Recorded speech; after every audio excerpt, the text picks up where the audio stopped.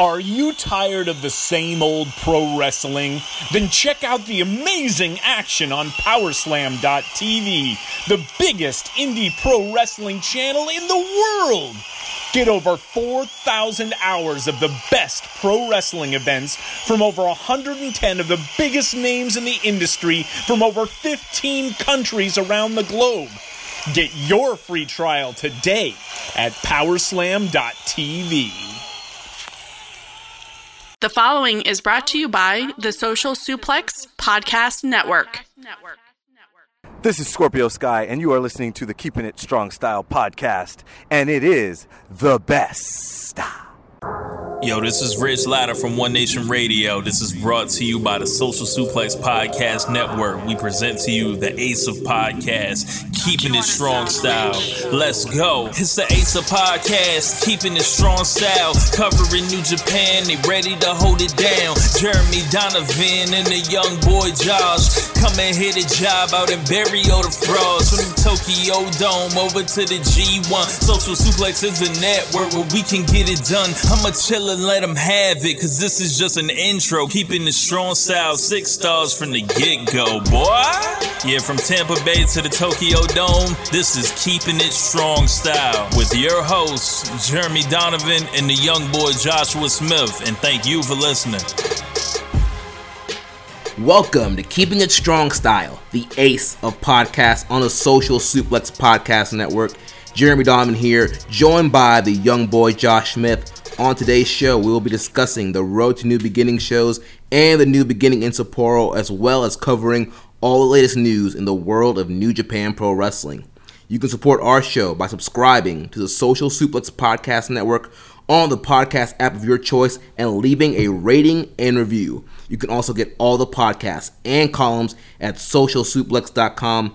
Go to socialsuplex.com/subscribe to sign up to get all the podcasts and columns delivered directly to your email inbox. This episode of Keeping It Strong Style is brought to you by Powerslam.tv. Powerslam.tv is an independent pro wrestling streaming service with over 4,000 hours of independent wrestling from companies across the world. Use the promo code SOCIALSUPLEX to get your month free of Powerslam.tv. Make sure you check out our pro wrestling tees, prowrestlingtees.com/socialsuplex. Get your Social Suplex shirts, Keeping It Strong Style, up now. One Nation Radio shirts, Ricky and Clive shirts coming soon later this week. So check out our pro wrestling tees, get one of those shirts. And before we jump into the show, got some Social Suplex housekeeping business to take care of. Just wanted to make this announcement official here on the air. As many of you guys know, the Outsider's Edge has been one of the long-standing shows here on the network. They were actually the second show to come on the network, joining One Nation Radio to make this thing a network.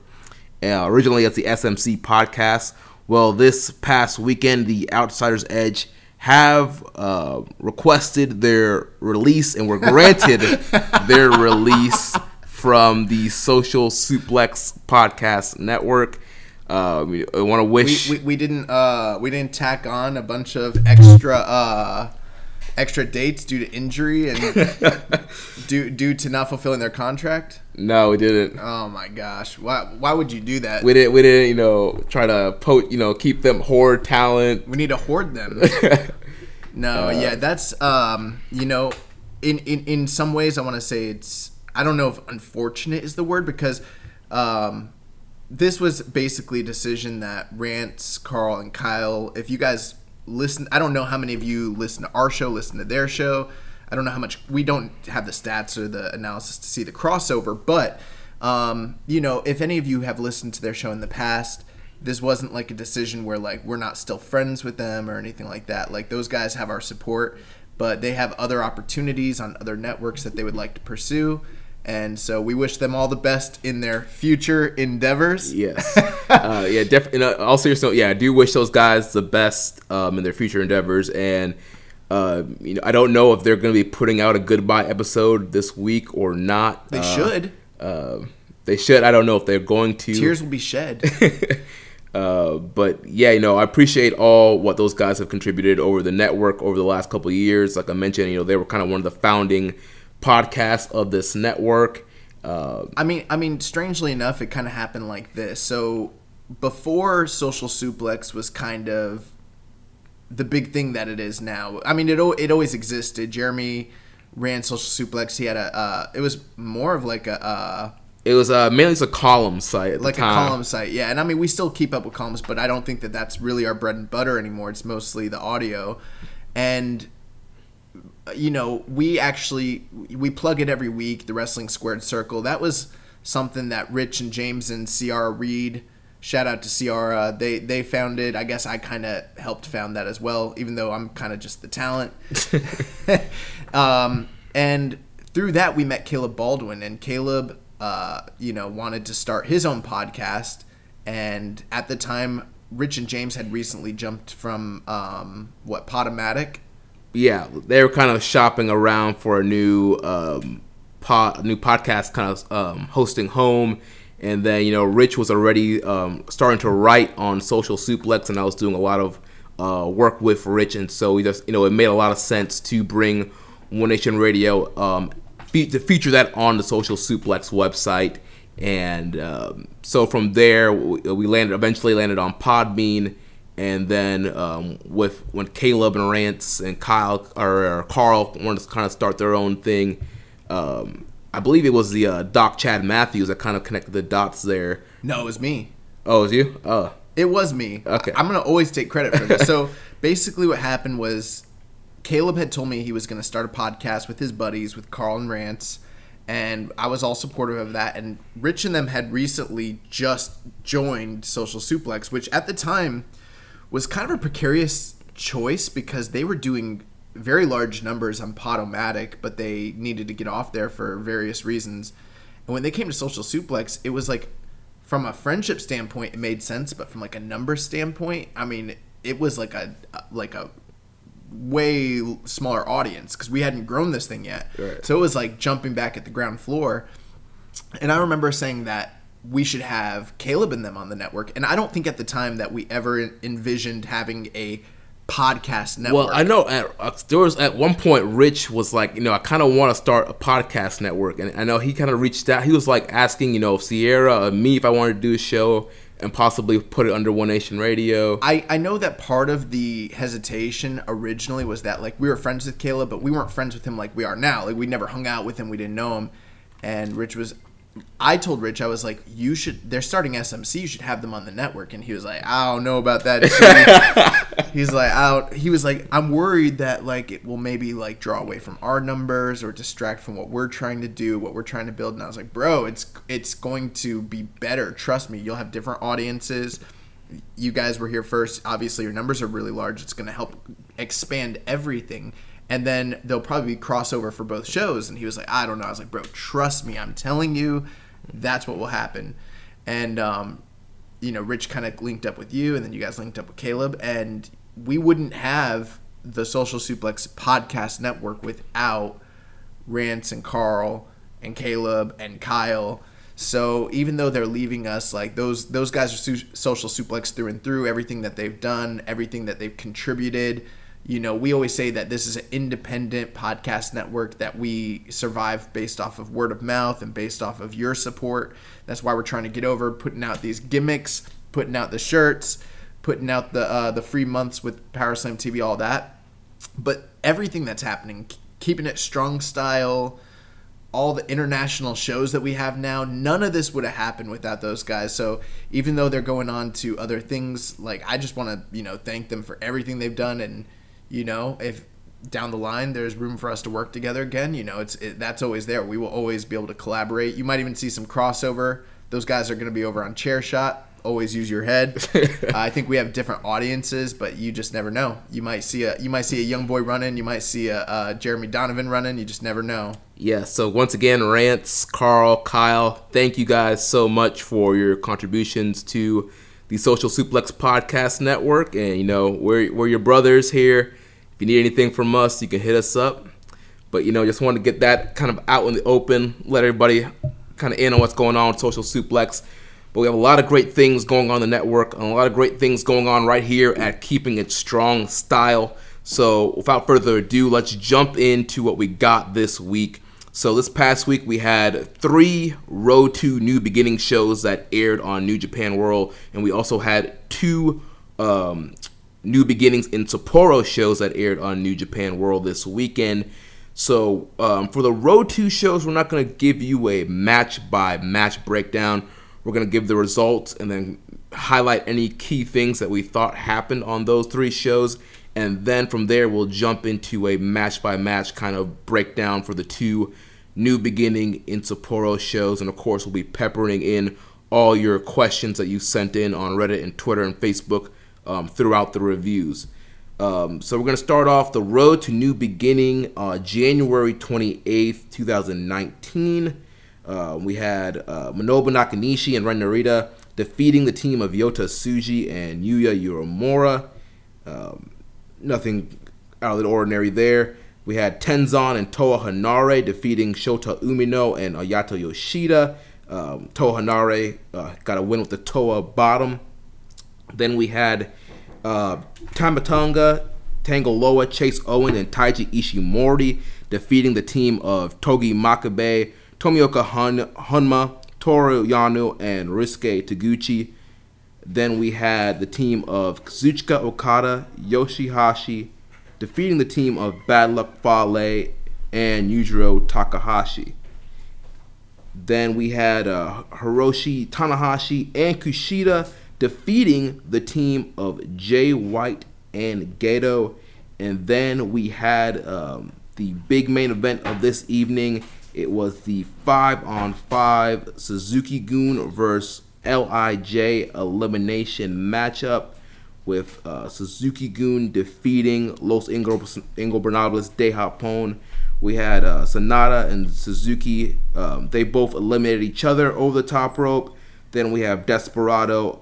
He got eliminated over the top rope. Shingo was eliminated over the top rope. Kanemaru was eliminated via the Bushi roll. Then Bushi eliminated Sabre with the STF. Then Evil and Sabre were eliminated over the top rope, which left us Naito and Taichi. And Taichi eliminated Naito over the top rope. And Young Boy, I know you love those elimination matches. What did you think about this one? Yeah, I thought it was really good. I think that the build-up that they put in place between Naito and Taichi was really, really, really done, really well done. Essentially, kind of putting Taichi in a spot where he always had the upper hand all throughout these Road to New Beginning tours, where he just consistently seemed to get the better of Naito, much to the LIJ fanboy chagrin. But I mean, it was always through nefarious means. It was always through underhanded tactics, and so it wasn't like you would ever see him being on the same level as Naito, but it went a long way to presenting him like he had an actual shot at possibly upsetting him and taking the title from him, which, that's something that a lot of other major wrestling companies don't do. You know what I mean? Mm-hmm. There's a push and a mindset, a booking mentality where they want to keep their strong guys looking strong. And so they do that through having them look dominant all the time. Take a Brock Lesnar, for example, or something of that nature. And you could do something like that with Naito. Absolutely. I mean, I think the fans would probably, believe that. But then at that point, where's the draw for Naito and Taichi?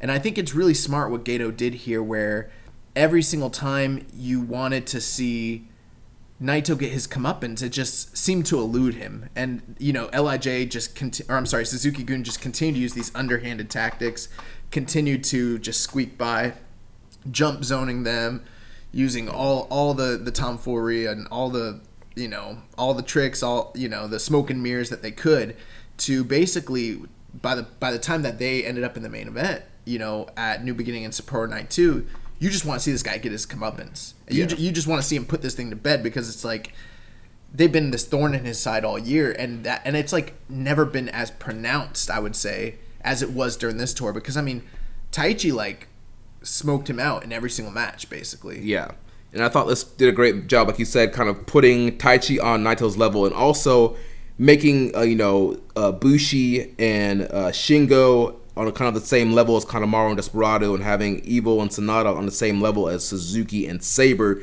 So really going into Sapporo, you really had no idea who was going to win those three big matches. Mm-hmm. So that takes us to the Road to New beginning on January 29th. This was Kushida's farewell show. We opened up the night with Ren Narita defeating Yuya Uemura. And the big news out of this match was Narita hit a belly-to-belly into a bridge for the pinfall. And that's a big deal because, Young Lions, they are restricted on what movesets they can do in their matches until the dojo trainers feel like they can go on to other things. So that's why usually these Young Lions matches end with Boston Crabs. But here, Narita busting out the belly-to-belly bridge as his finisher. It's beautiful, too. It's a thing of beauty. I really dug this. They did this match again on the first night of New Beginning in Sapporo. I think that I liked this match better, though. I think I like this one better, too. It was a little shorter, a little more to the point. Yeah, it was a quick little sprint. And obviously, I feel like the point of this match was to kind of get Narita over and to get over that new belly-to-belly suplex. We have a question here from Reddit user Jar of Peanuts. Now that Narita has been finishing matches with his bridging belly-to-belly suplex, I have a couple questions. How often do Young Lions get finishers? The only other one I remember having a finisher is Kitamura and his jackhammer. Do you guys think this means Narita might be getting fast-tracked like Kitamura did?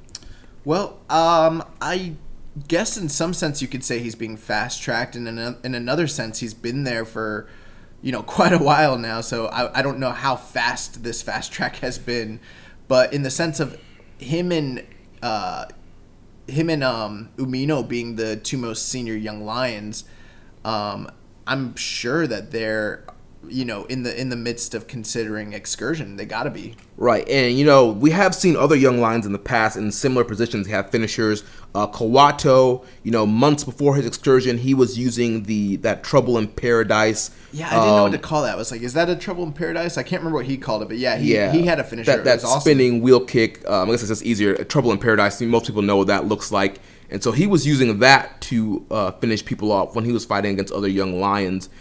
So kind of like in that kind of last stage before excursion, these Young Lions, they get their finishing maneuvers right before. It seems like a few months before they're ready to go. So it wouldn't surprise me if later this year, if Narita and Shota Umino do end up going on excursion. Well, yeah, because what I meant by fast track, I wouldn't call it fast track in the sense of like Kitamura, because Kitamura, he was there for a very short time, and they were making him dominant. They were giving him singles matches, doing that challenge series. That was a little bit different.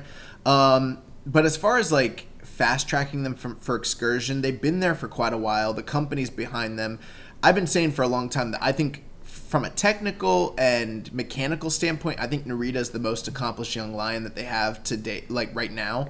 But they're, Umino on these past couple matches, he's always been very fiery. He's always been technically good, but he's starting to tap into like the drama of a match. Yeah. And we might as well mention he also has been he's now using a fisherman suplex as well. So both of them kind of have been given a new little wrinkle to their game, if you would. But that being said, I gotta imagine that they're on their way, because if you think about it, we've got these Young Lions that are starting to come in from New Zealand. We've got the Young Lion USA dojos that are training with Shibata. And then they've got the whole crop of guys that are just underneath these two guys that are still in the, Tokyo dojo. So there's, whether people realize it or not, there's a lot of Young Lion talent underneath them that are ready to maybe make their debuts in New Japan proper and start working these opening matches, which means Narita and Umino, they gots to go. They gots to go somewhere. Yeah. And, Kawato, who knows, like Kawato and Oka. I don't know where they're at in their projections, if they've got plans for them, but they've been gone for quite a while. I know Kawato's been gone about a year. Oka's been gone about 4 or 5 months. Mm-hmm. So, you never know. They probably still have, maybe another year to year and a half, potentially, just depending what Gato's plans are. But yeah, I gotta imagine that's what this is a signaling of. Yeah, so that was kind of cool seeing him get the hit. Yeah, I love that. I like his that bridging belly to belly. I like it better than the fisherman suplex. Yeah. Man, it's a nice little twist because people normally don't bridge off of belly to bellies. I mean, you see a Northern Lights with a bridge, but this is a little bit different. Well, Yumura did a double arm suplex over the top that I thought was awesome as well. Yeah. But that's not a finish or anything. But yeah, Narita's pinning guys with this now. So, I mean, yeah, there are other young lions, but that tells you something. So that's pretty cool. So then we had Nakanishi and Tenzan defeating the team of Umino and Yoshida. We had Taiji Ishimori and Yujiro Takahashi defeating the team of Taguchi and Toa Hanare. Then we had Togi Makabe, Toru Yano, and Honma defeat the team of Tamatonga, Tangaloa, and Chase Owens. We had Switchblade, Jay White, and Bad Luck Fale defeating the team of Okada and Yoshihashi. Geek. Then we had Naito, Evil, Sonata, Bushi, and Shingo defeating Suzuki, Sabre, Taichi, Kanemaru, and Desperado in a big 10-man tag there.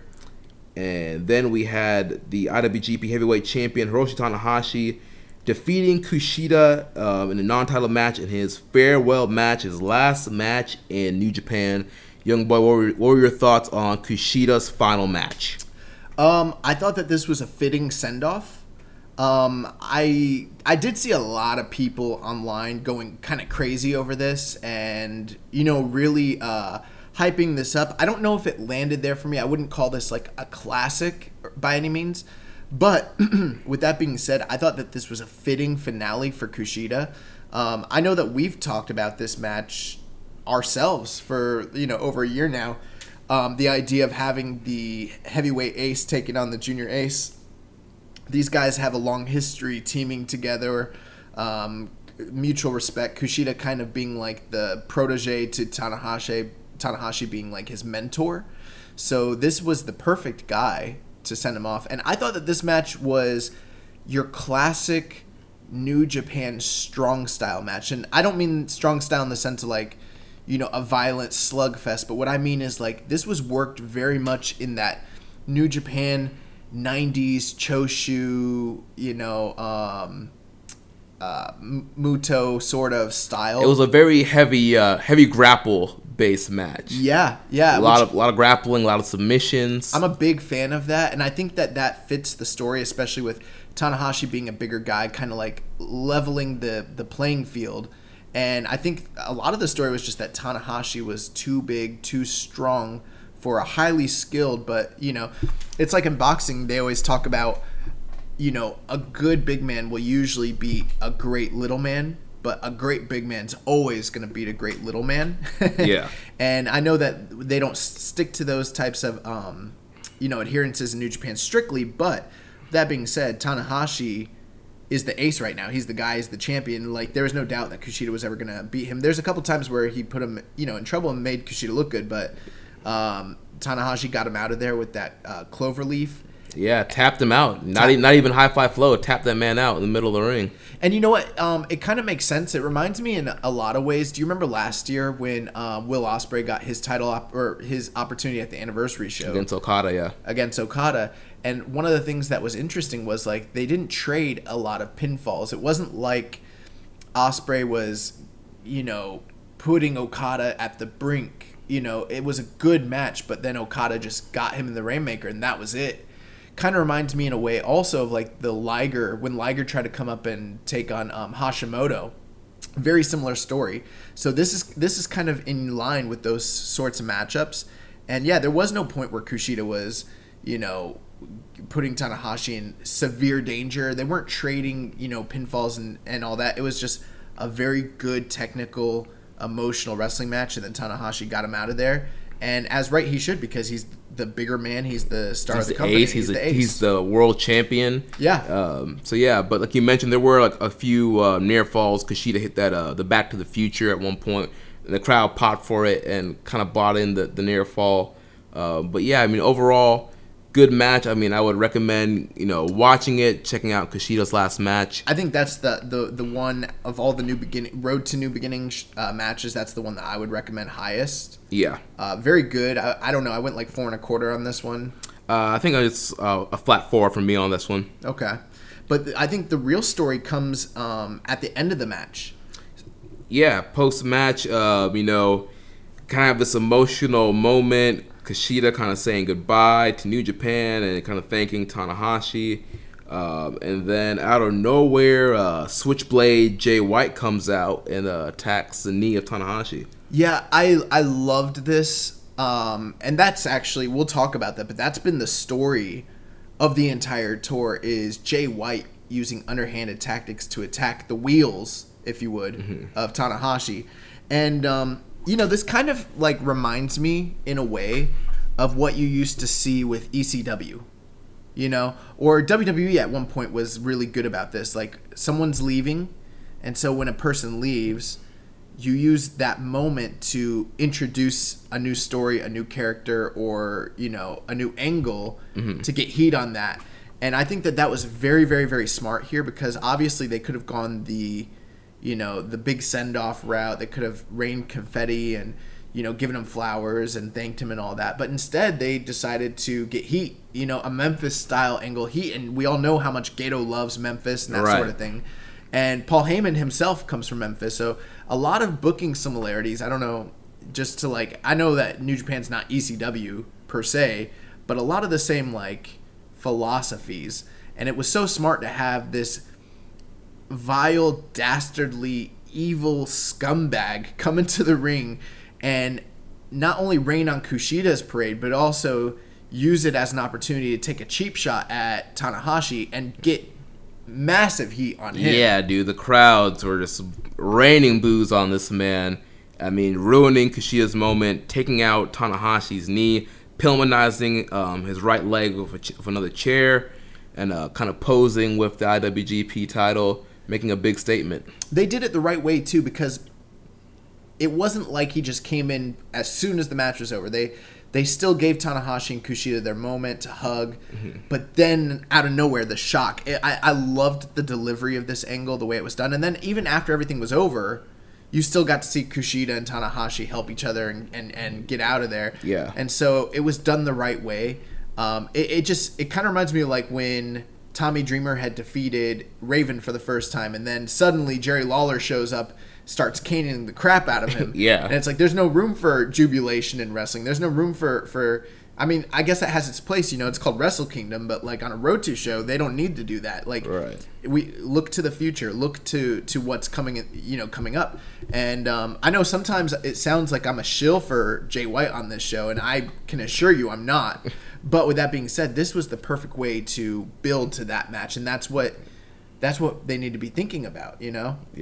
I think people might start calling me a Jay White shill. I wrote a column on Social Suplex last week called "Is Jay White Overrated?" And essentially, the whole point of my column was kind of proving that Jay White is not overrated. So go ahead and check that out, give it a read, and let me know what you think. I gave it a read. I gave it a little taste. Yeah, give it a little taste, and see what you think about that. We also have a couple questions here about Kushida. First one comes from Dom Homie 101. With Kushida run with NJPW being over, where does he rank among the great juniors from the past? What would his legacy be? Whew, that is a really tough question. Because obviously New Japan is a company that is known for putting juniors on the map. Mm-hmm. You've got the underrated period of the 80s, Fujinami setting things off, and Tiger Mask and Dynamite, and then later on when the shoot style came in, Takada and Hase and Owen Hart, obviously Liger. But I don't think for New Japan really where their hottest period when it comes to the juniors, it was probably the 90s, and you look at any of those 90s tournaments that they used to have. I mean, you would look at the guys around there: Eddie Guerrero, Chris Benoit, Jushin Thunder Liger, Shinjiro Otani. I mean, the list goes on and on and on. You could do this all day. Great Sasuke, El Samurai, Naoki Sano. I mean, there's a million of them. And then it does seem like with the Dark Ages, when things went more to a shoot style, I mean, if you're a Kendo Kashin fan, have at it. If you love that stuff, I get it. But I do feel like where Kushida's legacy lies, and maybe I'm off base here, but I feel like the same way that as Tanahashi rose and brought things back to prominence, you kind of get a similar, I don't want to say on the same level, but a similar vibe from Kushida's role and accomplishments within the junior division. And I think that the junior division over the past 7 or 8 years has been the strongest it had been since the 90s. I mean, you had guys like Kyle O'Reilly and Bobby Ricochet. Fish. Yeah, Bobby Fish. I mean, Prince Devitt. Yeah. Kota Ibushi, Will Ospreay, Kenny Omega at one point. Kenny Omega, Taguchi. I mean, look at the list of guys that they've had just over the past couple years. And Kushida, on any given night, could put on a 5-star match with just about any of those guys. So from an in-ring standpoint performer, I mean, I think that I don't know that he has the legacy of, or like I don't want to say he doesn't have respect, but I don't think he's held in bated breath the way that, say, a Liger Right. or a Tiger Mask is. But that's not to say that he shouldn't be heralded as one of the all-time great juniors, because I absolutely think that he should be. Yeah, and I think you're totally on point with your Tanahashi comparison. I mean, for the last 8 years, this guy was pretty much the centerpiece of the junior division, whether it was singles or tags. He was tag teamed with Alex Shelley at one point. Yeah. And so, I mean, you look back at some of the best matches over the last 8 years in the junior division, and a lot of those are going to have Kushida in them. This guy, I mean, he was a guy you counted on to have a big match. We saw this year or last year with Hiromu going out with the injury. Who was the guy they went to? Kushida. Every time that they've had to go to the well and someone either moved up or someone got injured or someone got cut or jumped ship or whatever the case was, you always had the old reliable that was there, that was Kushida. And I think for some fans it got to the point where like they were like, we need new stories. But I don't know if anyone could objectively say that they were ever not entertained by Kushida, because from an in-ring standpoint, he could have the match of the night pretty much any night that he wanted to. And this was a guy that was great in so many utility roles. He could go out there and have opening tag matches with, the New Japan dads when necessary. And then when you wanted to heat him up, he's so good and believable that you could have him. I mean, just look at this past year. I mean, he started out at the beginning of the year pretty much doing nothing. And then by mid-year, he's the junior champion again. I think the problem was they just ran out of things for him to do from a creative standpoint. Like, creative has nothing for you, pal. Right. And so, I mean, that's where that stands. I think, and I could be wrong here, but I believe the stat is that he has the second most junior title reigns behind Jushin Liger. I believe that's correct, yep. So, I mean, he has a legacy here, and I mean, that legacy is, built from a fandom. I don't know if he, again, like I said, I don't know if he's seen as like a Liger or a Tiger Mask, but I would put him like the tier just below that, right, and not much lower. Yeah. He's probably like B+, where some of those guys are like seen as A's sort of thing. Right. And some of that has to do with the fact that in the beginning, who did he have to go against? It was kind of that Tanahashi role. Tanahashi, like in the beginning of his career, who did he have to go against? He's out here wrestling like Giant Bernard, stuff like that. Yeah. That's kind of what, and they built the junior division around Kushida. Yeah. So he helped them resurge this thing. Yeah, so he's definitely going to be a guy that's missed. How did you feel watching him, have his last match? Like, what was that like for you emotionally? I really don't get too emotional when I watch wrestling, but wow. I mean, Stone Pitbull. It was. I mean, it was kind of sad. I mean, this guy, as I've started watching New Japan, was that Wrestle Kingdom 9 was the US one. Yeah. Kushida's been there, and he's been a guy having great matches all the time, and so with his future kind of being uncertain, I mean, all signs are pointing to WWE, but at this point, we don't know if he's going to be NXT 205, NXT UK. We have no idea where he's going to be and how is he exactly going to be used. Is he going to be having the same caliber of matches that he had here. So it's almost like an end of an era for Kushida. They need to go to the playbook, take everything they did with Kenta and then do the opposite of that with him. Do you think Vince McMahon will know the difference between Kushida and Hideo, Tommy? I don't even think he knows who Kenta even is, so probably not. I thought we released you, pal. What are you doing back here? I think that this was an interesting moment. There was a lot of fanfare, a lot of people, sad to see him go. And I think for a lot of like newer fans, I mean, this was their first real big stalwart that they saw leave in this way. A lot of the fans that are watching now weren't watching when AJ left and when Nakamura left and when all that, or when Prince Devitt left, like that they didn't see that stuff happen. So this is their first real like emotional like goodbye to a longtime fan favorite. And we might even be having we just had a bunch of other guys probably gone. I mean, it's still up in the air, but like this is confirmed and the big send off and everything. And I think they did it the right way. I was sad to realize that this is the end of an era for Kushida, and fingers crossed for what his future holds for him. I have no actual I don't have any actual I'm not anticipating what's next, but hypothetically, I mean, they could do good things with him in NXT. Yeah, I mean, potential. NXT. I mean, that's where I would like to see him. I mean, there's a potential for him to have a ton of great matches there. I mean, guys he's already wrestled like Ricochet, he can have great matches with. There's a whole bunch of guys down there. They have so much talent in NXT right now, dude. I would love to see like a grapple match with him and Riddle.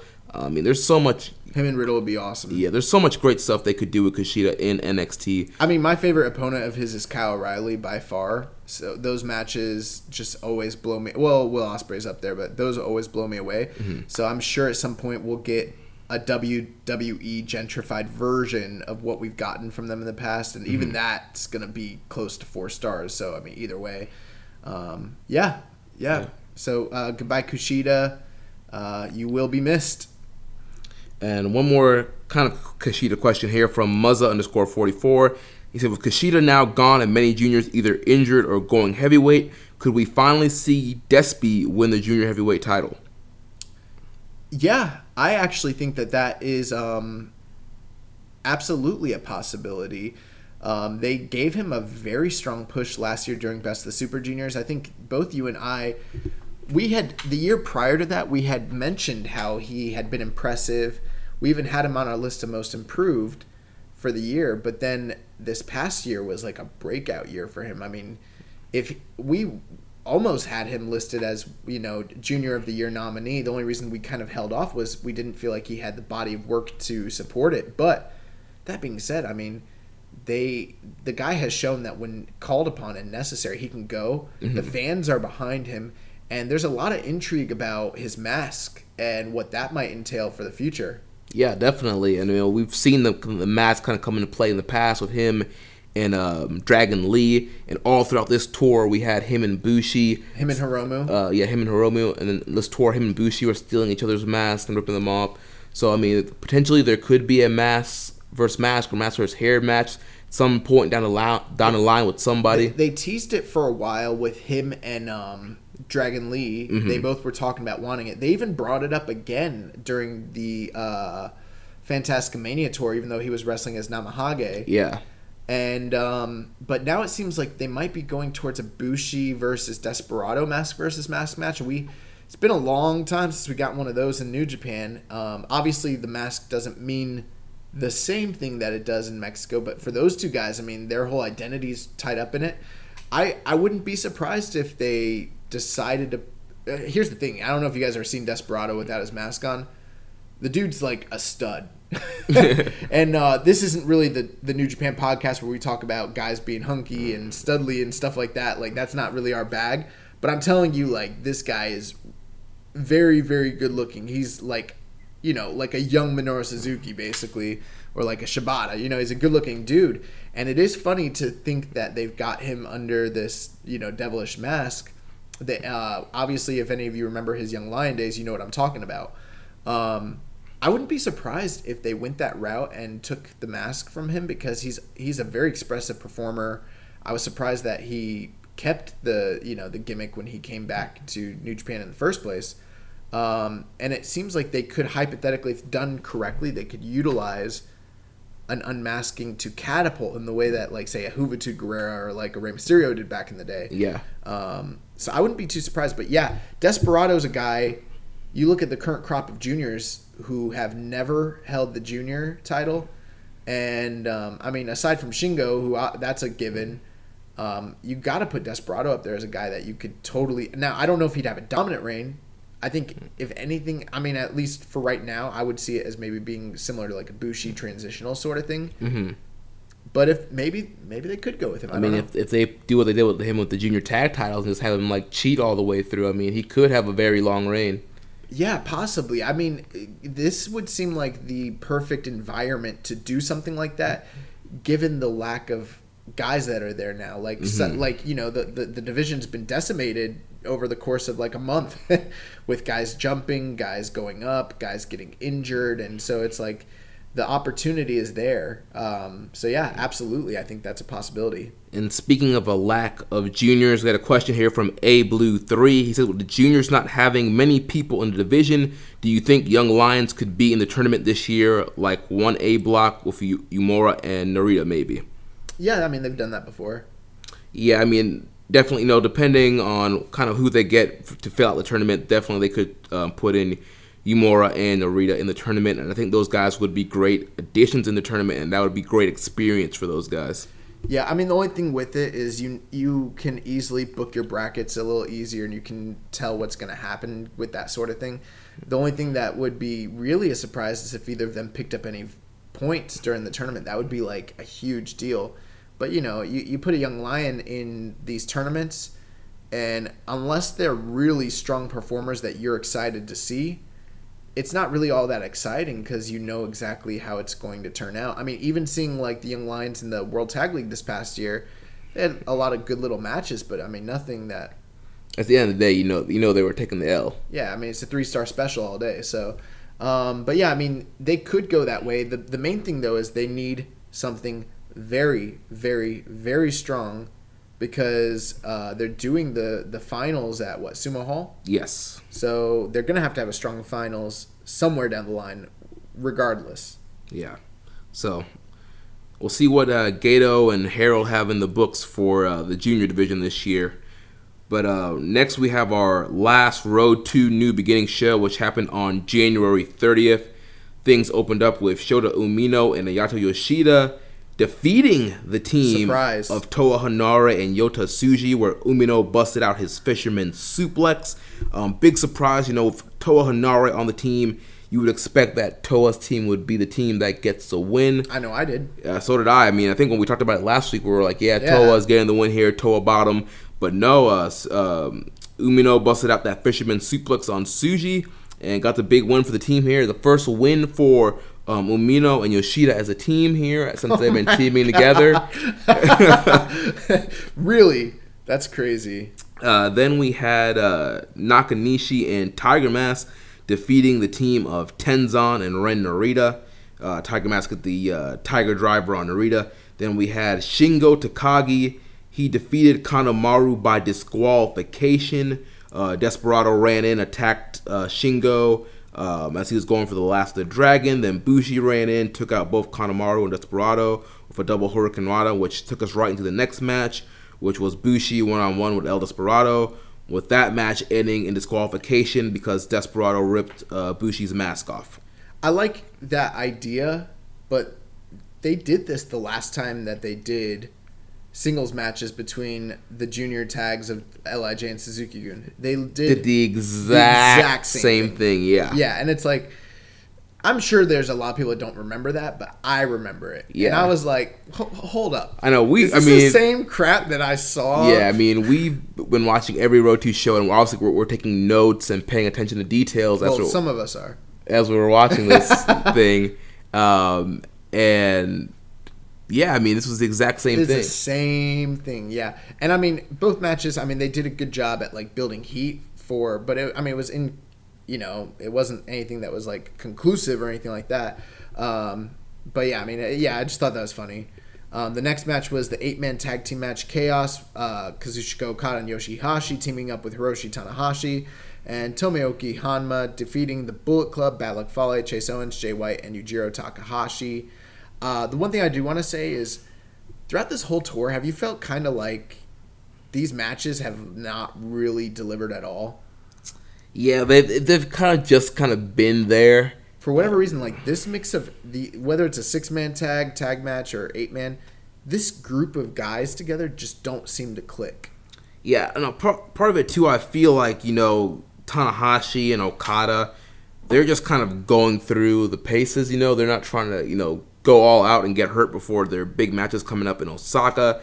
And then you got Hanma, who's, not been the same since he's returned from injury, and then you have Yoshihashi, who's Yoshihashi. They got a lot of talent, though. I mean, just look at, Chase Owens, Yoshihashi can deliver, Yujiro can go when he wants to, but for whatever reason, it's not a talent issue. It's more just like the pacing or the right. They just don't seem like the chemistry has been off for these matches. I don't know. Yeah, and plus too, I think because we've been watching these Road 2 shows and watching all this stuff, it's like we've been seeing Bullet Club versus Chaos / Sekigun / Taguchi Japan for GBH. Yeah, for so long now. It's like almost like the same. But I don't feel that way about LIJ and Suzuki-gun. And I felt like I would, and I probably should, but I've been thoroughly entertained. Even when none of their matches have been blow away either, but they've gelled, and it's been entertaining. Whereas these Chaos and Bullet Club matches, you can miss me with it. Basically, is how I feel. And I guess another kind of big thing here was the fact that Tanahashi's team actually won here. Yeah. They've been getting, for the most part, dominated by Bullet Club, ever since, before Wrestle Kingdom. So this was kind of a big win to help Tanahashi get some momentum going into Sapporo. So then we had Taichi, Zack Sabre Jr., and Minoru Suzuki defeating Naito, Sonata, and Evil in a 6-man tag. I liked this. I thought it was pretty good. Yeah, this is a good matchup here. Once again, Sabre pinned Evil with the European clutch. So Evil once again failing to beat Sabre here. Then this brought us to our main event of the evening for the Never 6-man tag titles. The most violent perverts, Togi Makabe, Toru Yano, and Ryusuke Taguchi, defeated the Bullet Club team of Tama Tonga Tangaloa and Taiji Ishimori when Taguchi submitted Ishimori with an ankle lock to get the win for his team here. Yeah, so this Road to New Beginning main event was done really, really, really well, in my opinion. I think that because there was a lot of moving parts. You had Tanahashi getting involved, you had Jay White getting involved, and then you had all the heat that they had to build towards Taguchi and Ishimori, but also kind of parlaying that into the main event scene with Tanahashi and Jay White, and also the tag teams, because it does seem like they're building this tag team deal as well between it's kind of cool to see two non-title but main event level like tag teams kind of building up heat. So you kind of had that going with the most violent players, which I think going forward it seems like that's going to be the team. It seems like they're kind of cutting Ishii and Toru Yano apart for the most part, and it seems like they kind of got away from the GBH team of Hanma and Makabe. So it's we've always talked about how we're big fans of them pushing their heavyweights and really developing that heavyweight scene, and so you've got the most violent players and GOD kind of like going at it as well. So I thought that this match did an excellent job building to all three of those feuds simultaneously, and they did it the right way. Yeah, and that was big for Taguchi to get the submission win on Ishimori. He really hasn't gotten any momentum at all in these multi-man matches against Bullet Club. No. And so they did a great job here. It makes Taguchi look like a credible challenger, a credible threat when he faces off against Ishimori in Osaka. The fact that if he slaps that ankle lock on, he can win the junior title. And Ishimori has had ankle issues in the past, so that kind of plays in that story there. So they did a great job here of making Taguchi look credible. That was one of my gripes when they had originally done the Kushida and Ishimori match at Wrestle Kingdom. I was just so perturbed that Kushida never tried to attack the ankle, where I know that his tactic is usually to go after the arm to set up the hoverboard lock, but they did a whole story about this guy being on crutches and faking an injury, and is it really injured, is it not? And then it never really came into play throughout the match. That seemed to be the wrong way to go for me. If you're gonna do an injury angle, you play it up in the match. That's the story of the match. They missed the boat on that, amongst other issues I had with that match at the time. This is exactly what I want to see out of Big Match Taguchi, which we only get every so often. It seems like they're going to start being further and further apart as time goes on. And with that being said, everyone kind of knows the deal. Like, nobody sees, Taguchi being in Ishimori's league at this point. Like, I don't think anyone realistically thinks he's going to beat Ishimori, especially all the interactions that they had during the Fantasticmania tour, and then everything on the road to New Beginning. This has actually been one of the best built matches of the entire tour up to this point, because we've gotten 2 tours worth of backstory going into it, even though it's kind of underplayed. And so seeing him get the visual victory, taking gold off of him, and I think that was that the prediction that we both made? I think it was, yeah. Yeah, because I think my whole thinking was, we're going to watch him take gold off of Ishimori, and it's going to cause doubt and build momentum to whether or not he could actually win this junior title. And I think that they did a superb job doing that. Yeah. And something else we got to talk about, during this match and all the other matches featuring GOD, we've seen good guy Tama Tonga stopping his partners from cheating, stopping Master Heater, what's his name? Jado from hitting people with the kendo stick. So, we got a question here from Reddit user Eater of Bread, and he says, where do you think Tama Tonga is going with the good guy storyline? Honestly, I have no clue what's happening with the good guy storyline. At first it kind of seemed like this is going to be a ploy that he pulls, and then obviously he's going to reveal that he's been a bad guy the whole time, and he was just trying to trick people in order to possibly maybe win a match or trick somebody. But this has been going on for a while now, and all throughout this tour, we see Tangaloa yelling at him, telling him to wrestle, to attack, to telling him that we're bad guys, and he refuses to cheat. He's being forced into double team moves. He's stopping Jado from hitting people with the kendo stick. He's trying to wrestle a clean match. He's on the outside. Why can't we wrestle? Why can't we win clean? And doing all this good guy stuff, and a lot of that's cost them a lot of matches on this tour thus far. But honestly, I have no idea where they're going with it. Yeah, it's really an interesting thing, wouldn't you say? I don't know where they're going with this whole thing.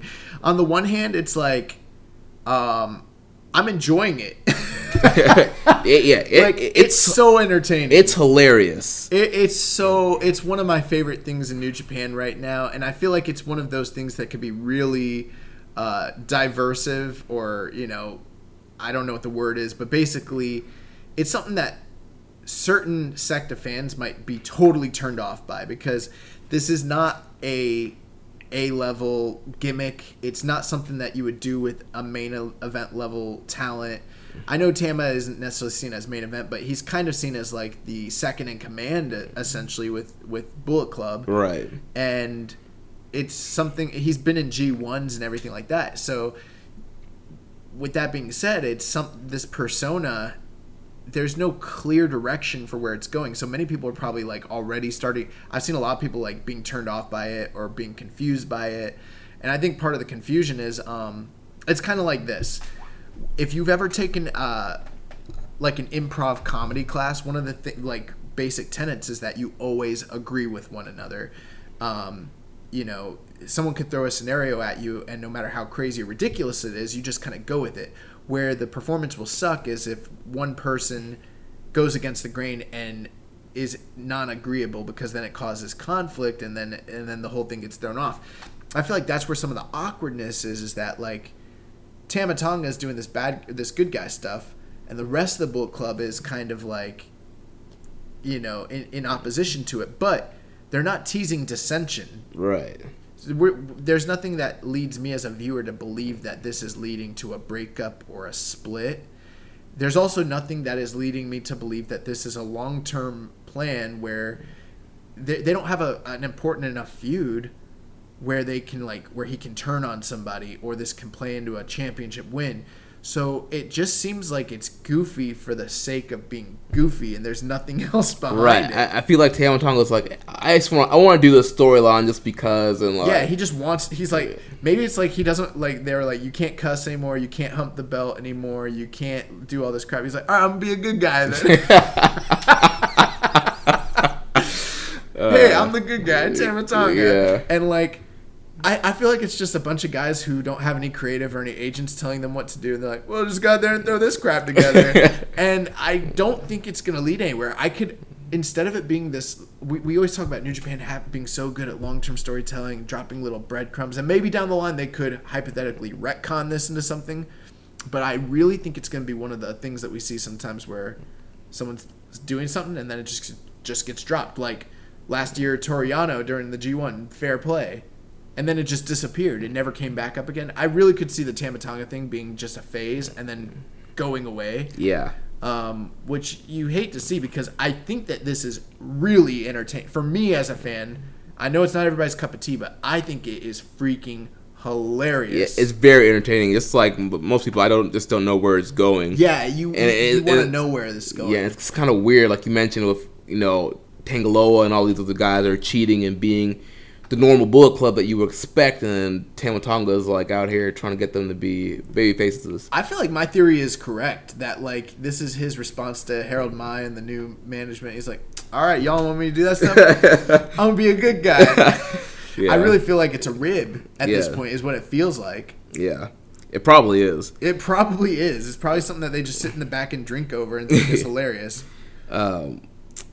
Reddit user Maserati has a question here. He says, is Bullet Club the most dangerous faction in NJPW right now? They seem to have the most members currently. Well, I mean, most dangerous. What would you say to that? I think, with Jay White kind of being the leader right now and just kind of the way he's kind of ruthlessly kind of attacking people. Yeah. His mindset and his takeover of Bullet Club. I guess you could see those guys as the most dangerous faction. They got Bad Luck Fale, and they've kind of reloaded with bringing back Chase and Yujiro, and they still have God, and they have Gato and Jado now. So I mean, they can be a dangerous threat going against some of these factions that maybe only have 5 or 6 people on their team. But that Jay White's really the only one that's kind of been booked dominantly. Maybe Jay White and Ishimori. Yes, say Ishimori. But you got God that's kind of in the same spot they've always kind of been in. Bad Luck Fale is kind of in the same spot he's always kind of been in. Same thing with Yujiro and Chase. It's like a stable full of mid and low carders with just Ishimori and Jay White kind of being the main eventers. Yeah, I think everything rises and falls on Jay White. Mm-hmm. So if Jay White is able to pull off his master plan and take that top Gaijin spot, take that top heel spot, then yeah, they'll have that's them fulfilling the prophecy, I suppose.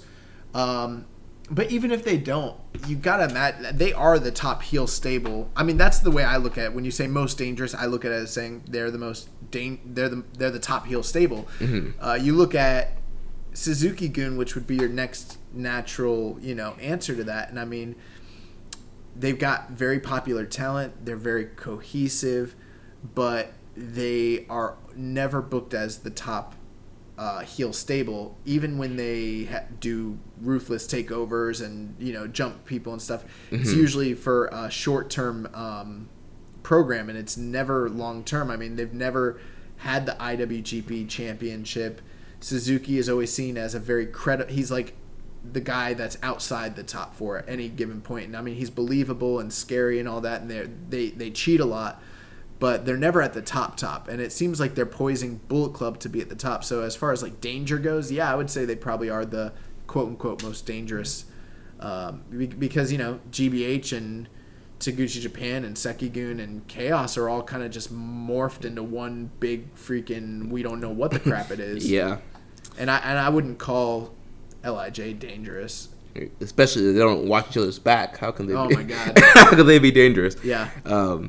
So some more follow-up from Maserati here. He says, how about that Violent Perverts trio? I love that NJPW. The more comedic wrestlers can still be threats in any match. Do you think it's possible for this new team to make these titles more important and something worth fighting for? Well, I'm very entertained by the MVPs. I think it will be a short-lived thing, just like most title reigns in New Japan, you know, when it comes to the Never Six-Mans.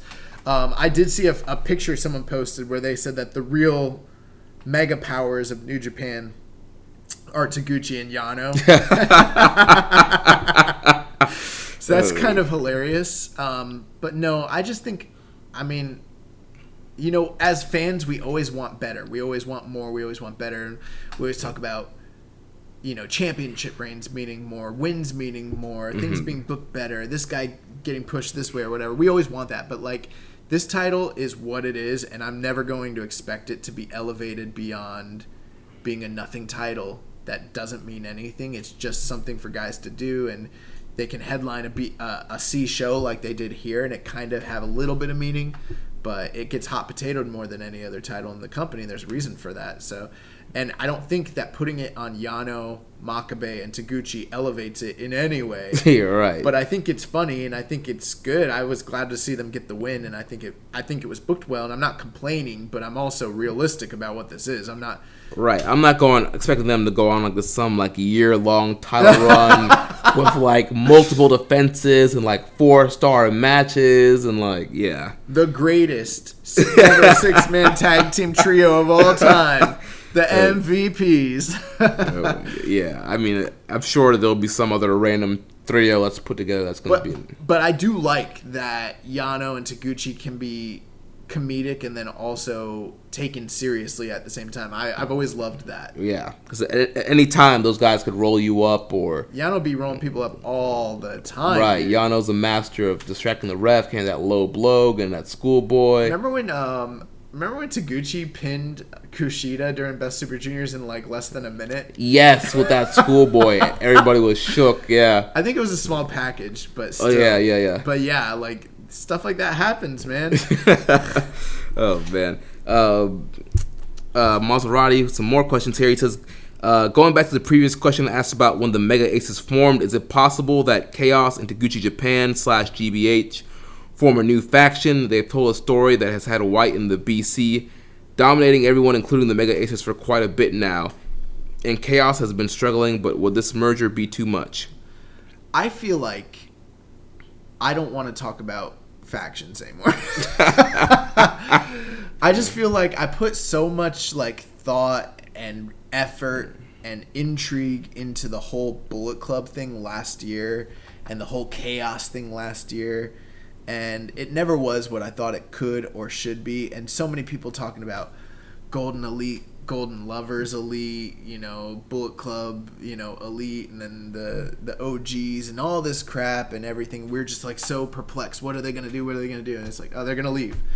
I'm just gonna take it for what it is. I think that there have been reports that they're gonna restructure things in New Japan with the faction alignments. We're already seeing that now. Where this is gonna lead, I have no idea. But I really can't speculate on who's in what groups or anything like that. Like, that's not even, I don't know, as a fan, it's not even something that really appeals to me. Yeah, and you know, as far as, you know, talking about would this merger be too much, I mean, they're pretty much kind of unofficially merged right now. These guys have been teaming together on multiple 6-man, 8-man, and 10-man tags, and with them working together, they still haven't been able to really defeat gel or defeat Bullet Club. I mean, they've probably won 1 or 2 matches against the Bullet Club collectively, and it still hasn't been enough to stop Bullet Club. It feels like Chaos doesn't exist anymore. Right. It feels like it's just they've just like kind of symbiote, or like they've used osmosis to blend back into the New Japan Army. Do I think that there could be some new factions that are formed out of this? Yes. I did see an interesting post on Reddit a few weeks back where they said every 2 years we get a new faction. And it's been about 2 years since the last new faction, which was Taguchi Japan. So we're due for another one. Prior to that, it was LIJ, and so it does seem like every 2 years there is something forming. So yeah, I think there will be something new, but to speculate who's going where and who's going to do what, I know some people like that. I'm not crapping on it. If that's what you like to do, by all means, but I don't, because I'm not. And you know why? Because I'm not good at it. I'd rather talk about fantasy matches than fantasy factions, because the factions don't really intrigue me that much. They serve their purpose. I think they're a great booking tool, and they're a great way to like understand who's aligned with who and all that. And I'm not knocking it, but I'm just never like all in on a faction, really, hardly ever, except for like maybe LIJ is freaking awesome, but that's because they're this cohesive thing, right? And for me, I'm just kind of curious, like what's happening here, right? Like, I just want to know. I mean, we've kind of seen this kind of merger been happening over the past few months now, and nobody's really addressed it. Like, none of the people within the factions have really addressed it. So I'm just kind of curious what the direction is. Like, is this going to be a new Chaos, or we're going to kind of get a small little GBH faction? Or is all it's going to be Sukigun? So, I mean, I'm curious to what's going to happen. I'm kind of want to answer, but I'm sure they're going to keep kind of drawing it out. I feel like because there's so many moving parts, it's really hard to say what will or won't happen. Mm-hmm. And I also feel like a lot of these fans who, I see it on Reddit all the time, they're like, I think this guy should go here, this guy should go there, and they like build up this whole scenario, and it's like fantasy booking. Mm-hmm. And that's cool and it's great, but it usually never plays out the way you want it to play out, and then you're left kind of disappointed. They should have done this, and it was like, well, what led you to believe they were even going to do that in the first place? Right. I'm better at like booking championship long-term scenarios and trajectories of a singular guy or a heavyweight title scene or something like that, but I'm never good at this faction crap. Like, it's too much for me. All right, so that's gonna bring us to the new beginning in Sapporo, February 2nd. Opened up with a rematch with Ren Narita and Yuya Uemura. Ren Narita defeated Uemura once again with the bridging belly to belly. This match was, about 3 minutes longer than their first matchup. What do you think about this one? I liked it. I thought it was a fine, solid opening Young Lion match. I thought Narita did a really good job. I thought it was funny that the walkaway was so much longer for this bigger show. Oh my god, it was hilarious! Like, seeing them run. Here's the thing: Uemura like sprinted down the ramp, right? Yeah. Narita he kind of came out running first, and then he slowed down. He kind of stopped and did like a little brisk jog to the middle of the ramp. He got to the end of the ramp, then he took off and got into the ring. I thought that was funny. Yeah, but yeah, I mean, this was fine. I saw everyone gifting the bridging belly to belly, which is it's freaking awesome. Yeah, it's a thing of beauty, man. Would you call it a Northern Lights? I mean, technically, is that what it is? A Northern Lights suplex? Not really, because Northern Lights usually you hook around the waist. Yeah, in their head. He's grabbing them straight up, belt like Kurt Angle. You're right. Belly to belly, popping the hips, but as he's coming over, instead of letting them go, he's holding on to them and bridging. I remember the first time I ever saw Northern Lights that I remember was Shawn Michaels, and I thought like it was the greatest thing I'd ever. I was like, this guy's incredible. He does Northern Lights. He does a super kick. He'll mess you up with a freaking moonsault sometimes. Like teardrop suplex. Yeah. Bro, I remember being confused as a kid because I used to play the Genesis game, and his finisher was the teardrop suplex, like on Monday Night Raw. Mm-hmm. And I was like, why is that his finisher? Why isn't he super kick them? Because I forgot that he used to use that as the finisher when that game came out. And I was, this is a couple years later, and I'm all on the Sweet Chin Music, and I'm like, this game is stupid. Why is he doing a freaking Saito? Which, basically that's what it is. Pretty much, yeah. Yeah. I thought this was, solid opening matchup here. Like we mentioned earlier, kind of like the first match a little bit better, even though it was shorter. But, pretty much shining up Narita here once again. That belly-to-belly is a thing of beauty. The next match was Manabu Nakanishi and Toa Hanare taking on Ayato Yoshida and Shota Umino. Umino and Yoshida were unable to keep up their momentum to eating the loss here. We got to see the Toa Bottom make its rare appearance. We don't get to see that enough. Yeah, man. Toa Bottom, Toa Hanare busted that out when he started getting some wins here. Interesting match. 3 really hungry, guys just kind of running around Nakanishi as he just stood stationary in the ring. Yeah, just kind of working around this guy. But yeah, nothing too crazy happened in this match. This is mainly a showcase for Shota Umino here. But besides that, nothing. I thought Toa Hanare looked really good in this match. Yeah, he did. And actually, this is the match that I was mentioning, though, where I said Umino's kind of tapping into more and growing as a performer, because I've never been on the hype train for Umino the way everyone else has. I've always noticed that he's been pushed. I've always noticed that he does a few things very well. But, I thought Big Cass had a really good, fiery comeback, too, and that didn't tell you much about him. And I'm not trying to bury Umino, but I'm just saying he did a couple things very well, but everyone was like, this guy's great. And I was like, I've never seen it. I've never seen it out of him the way I was like, when I see Narita, I'm like, oh my God, this guy's incredible. But Umino's really, really coming along and showing something. And I don't know why this particular performance stood out to me, but, he just was able to tap into the drama and storytelling of it. I know, storytelling.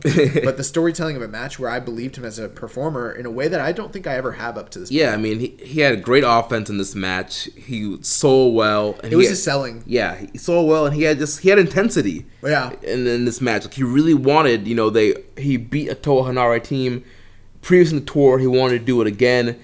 He had that confidence after that win. He looked great here.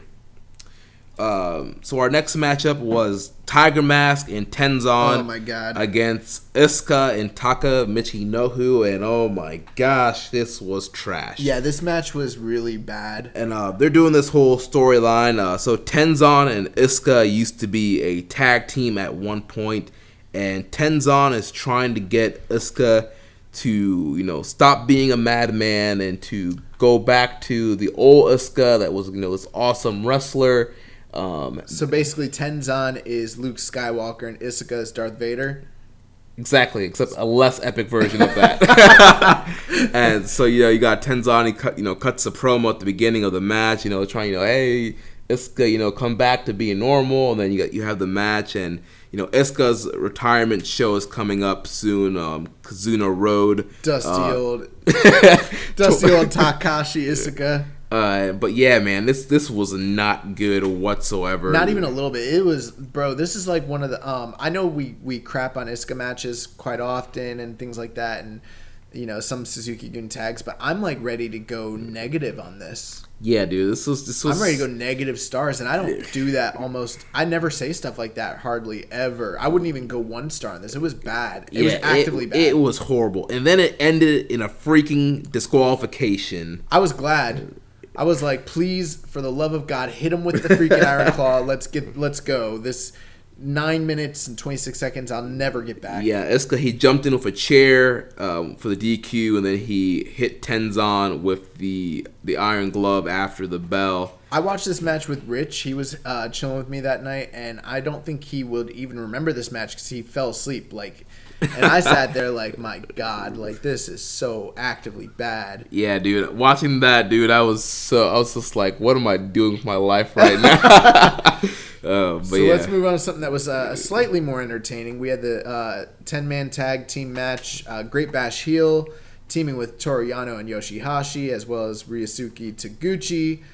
They defeated the Bullet Club team of Chase Owens, Taiji Ishimori, Tama Tonga, Tangaloa, and Yujiro Takahashi at 13 minutes and 38 seconds.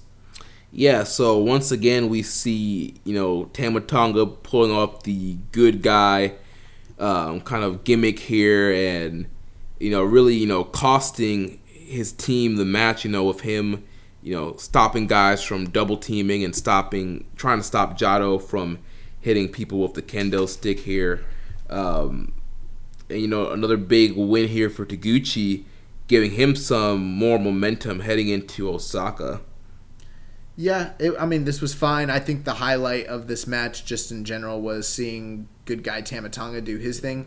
I guess it did a fine job, kind of adding to the junior feud between Taguchi and Ishimori, but that was about it. And the funny thing here, with Tama Tonga, being the good guy and like trying not to cheat. The good guys end up winning by cheating. Yeah. With Yano, the referee was distracted. He had a low blow, and then the schoolboy on Yujiro Takahashi. Because you can't be a punk, bro. You'll get got. You'll get got in the streets. Yeah. Toriano's like, I don't care about good guy or bad guy. I'm just trying to get this W. Yeah. I'm trying to get this. I'm a champion now. Like I'm trying to get these. I'm trying to get these wins. I don't remember. I don't think it was this match, but there was a match on the tour that I loved where Toriano ran and did his thing where he runs to the corner and he pulls off the pad, and then he tried to hit Tama Tonga, and Tama Tonga caught it, and then he ran back and retied it up. Yeah, yes, that was hilarious. So yeah, I'm enjoying some of those antics, but it is so weird, the whole thing with Tama and the Bullet Club. I don't know what they're doing. I don't think they know either. Yeah. The next match was six-man tag. We had Suzuki-gun represented by Taichi, Yoshinobu Kanemaru, and El Desperado taking on the team of Tetsuya Naito, Bushi, and Shingo Takagi. Yeah, like we mentioned all the time, LIJ, they work so great together, and this was helping build up the matches for the following show. There's no jump start here. Yeah, no jump start, but they did eventually kind of brawl out to the floor. Naito and Taichi going at it throughout the match. Nothing too out of the ordinary here between this match here.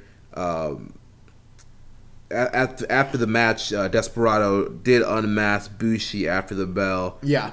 Miho Abe put the mask on, and Taichi posed with Naito's belt. Just a lot of mind games. You had, Taichi being tranquilo all throughout the match. A lot of Kanemaru and Desperado using underhand tactics, attacking the mask, trying to double team Shingo, that sort of thing. So just a lot of them trying to get inside the heads of, the champions who they're going to challenge the next night, basically. Yeah.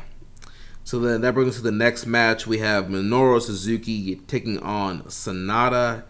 He defeated Sanada in 19 minutes and 41 seconds. And, I thought this was a very good match, even though it was kind of worked at a slower kind of pace than you would expect this match to. Essentially, Suzuki kind of working on Sanada, trying to cut him off, keep him kind of grounded with submissions and striking. And then Sanada, trying to lock in his submission, the Dragon Sleeper, what's he called it?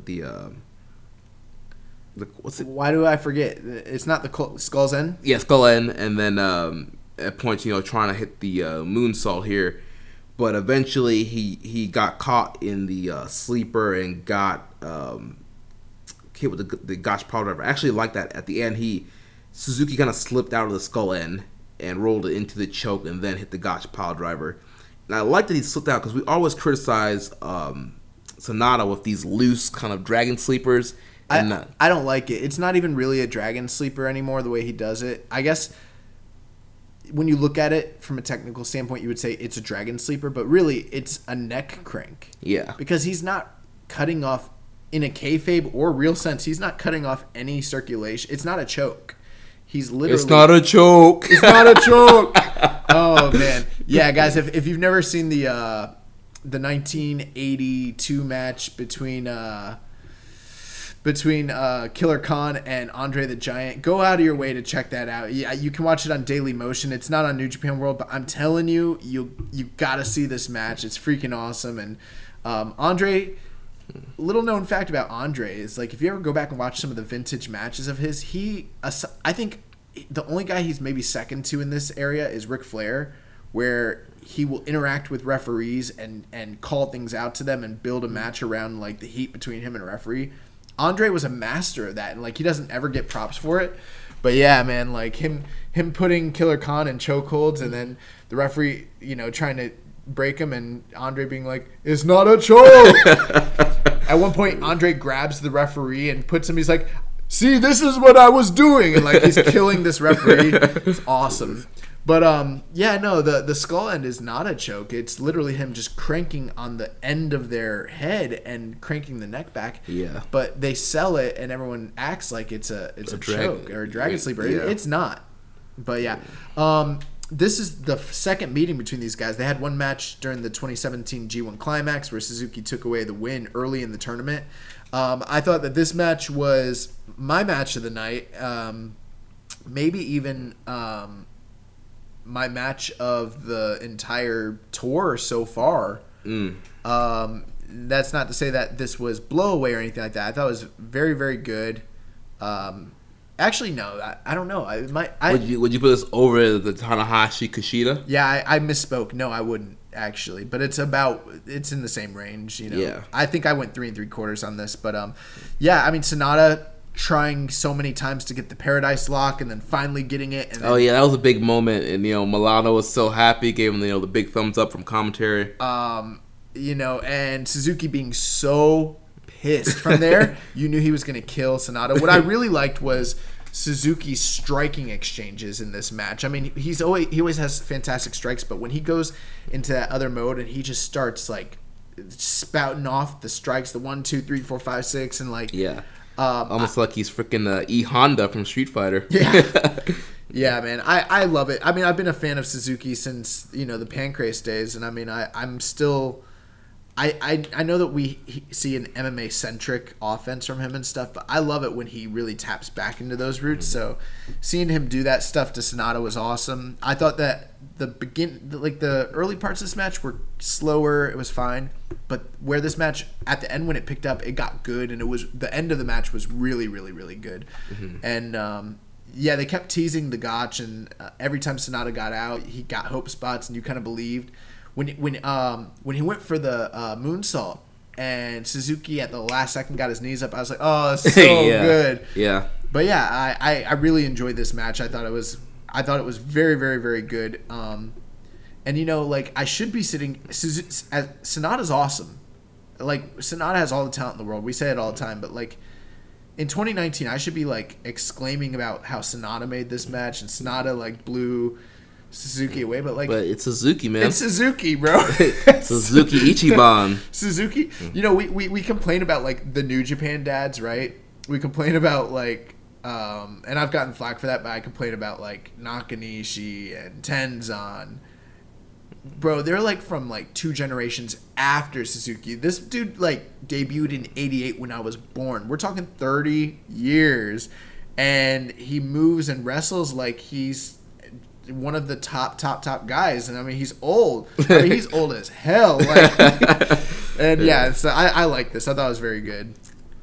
So next we had Evil taking on Zack Sabre Jr. And then Chris Jericho came out. He attacked Evil. No, that was King of Pro Wrestling. Oh, I watched the wrong match then. So this was the rematch of what was supposed to happen at King of Pro Wrestling. No interference from the Alpha here. We finally got the one-on-one match here. Evil finally defeating Zack Sabre Jr. I was surprised. Yeah, I mean, I knew it was going to happen at some point. I was thinking they were going to save it for the tag match, but I guess they wanted to give Evil the big one-on-one win.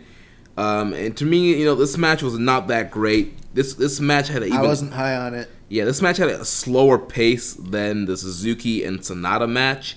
And, I don't know. I guess with Sabre and Evil, Sabre is really awesome at what he does.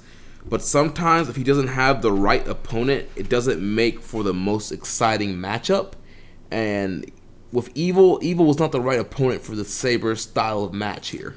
I was very excited for this match based off of the prior build that we'd gotten, coming out of the G1. That's when that stuff was all kind of popping off, right? G1. Mm-hmm. If I remember correctly, correct me if I'm wrong, but yeah, it seemed like that was around the time when we started getting the multi-man matches and, the road to King of Pro Wrestling, and, it didn't matter what happened. Zack Sabre had his number every time they wrestled in multi-man matches. And, then the whole thing happened with Jericho at King of Pro Wrestling. Was that King of Pro Wrestling? Yes. Yeah. So when they finally announced this match, I was very excited because we've been waiting a long time for it to happen. But without that build and anticipation, I never would have been excited for this because I've never thought to myself, what would be freaking awesome? Evil and ZSJ. Like, yeah. And you know what? I got to be honest with you. I'm not the biggest supporter of Evil.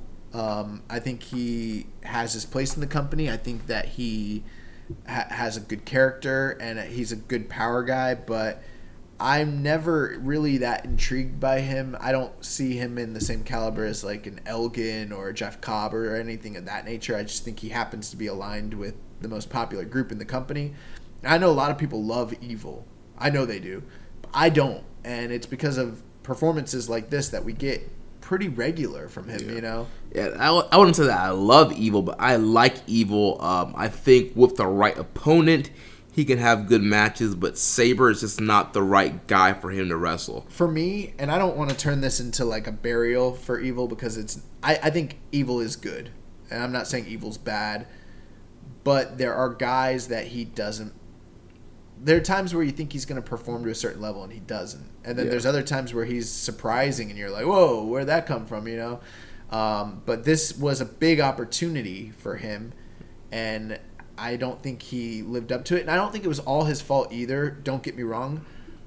Zack Sabre, we praise him all the time. And when the crows come to roost and someone isn't performing well, you got to kind of throw that out there. And I didn't think that Zack was great in this match either.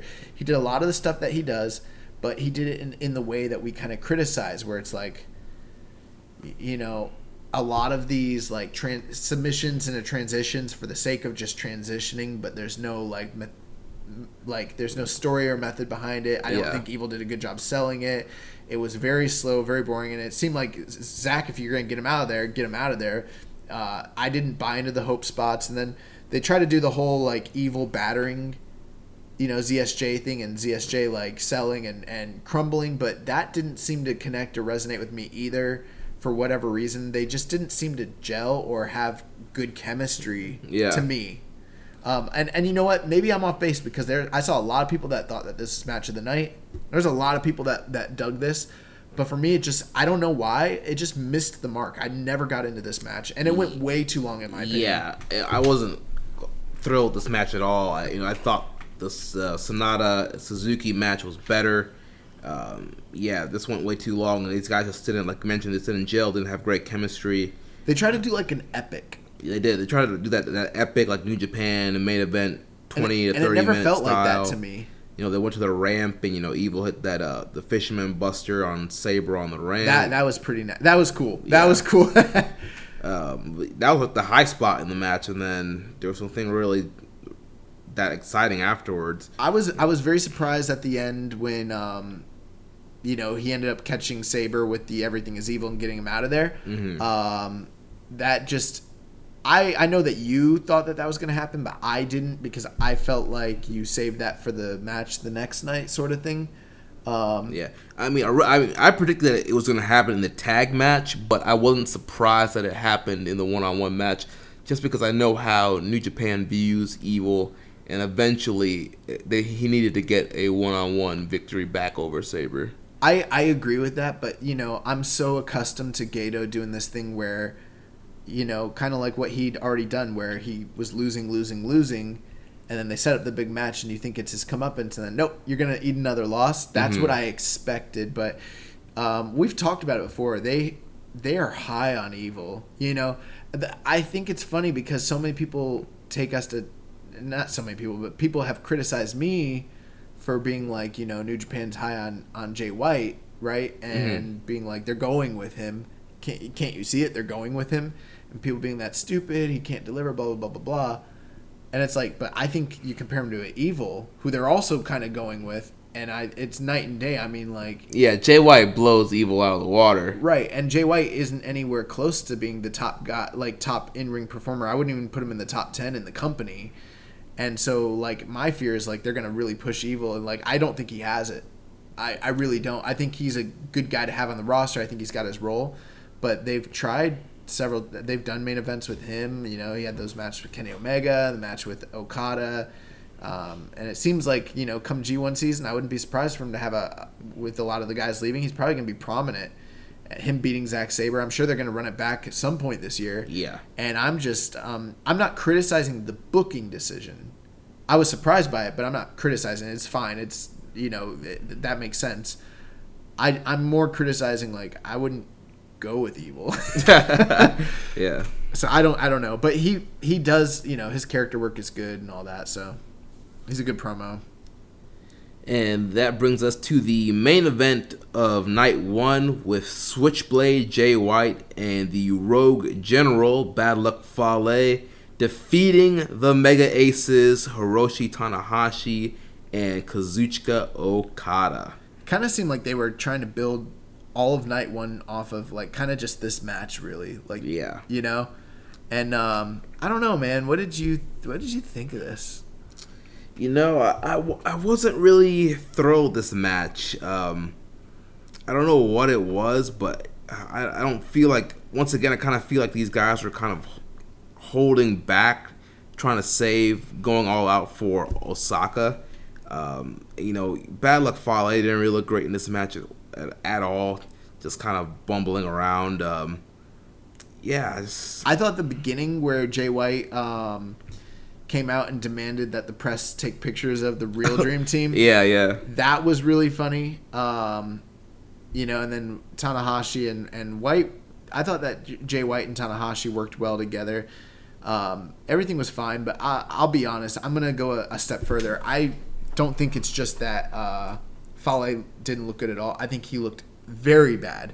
Very, very, very, very bad, to a point where, and maybe do you think I'm being too critical in saying, like, it was a little bit, like, it's an embarrassment at this point?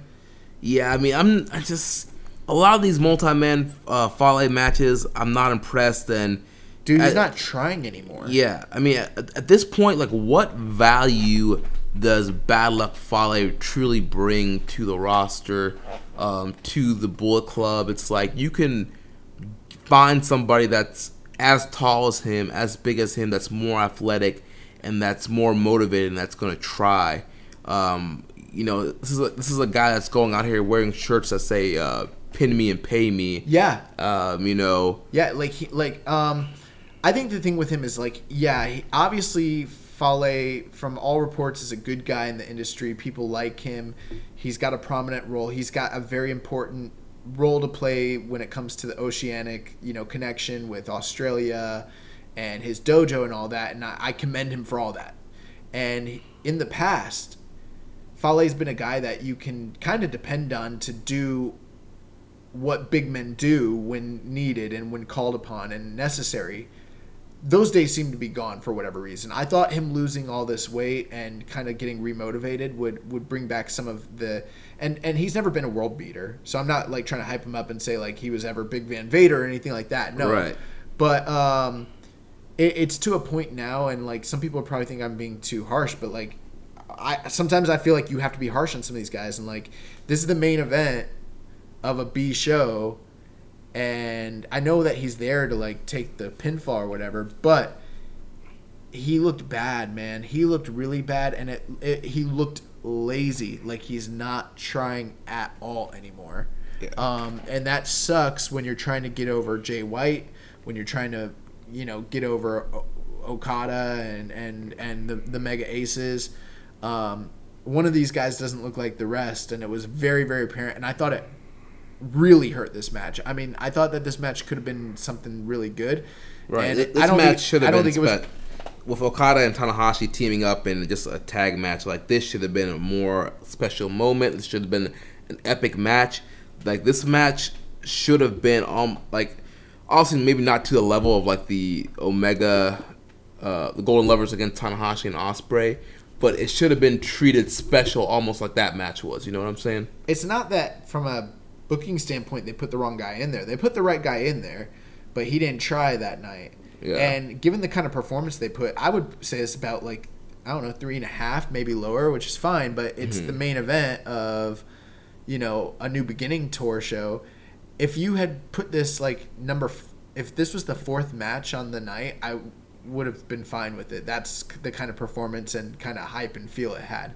I think they've done a lot of things on this tour to do good things to build towards Tanahashi and Jay White, but this match didn't seem to fit into that at all.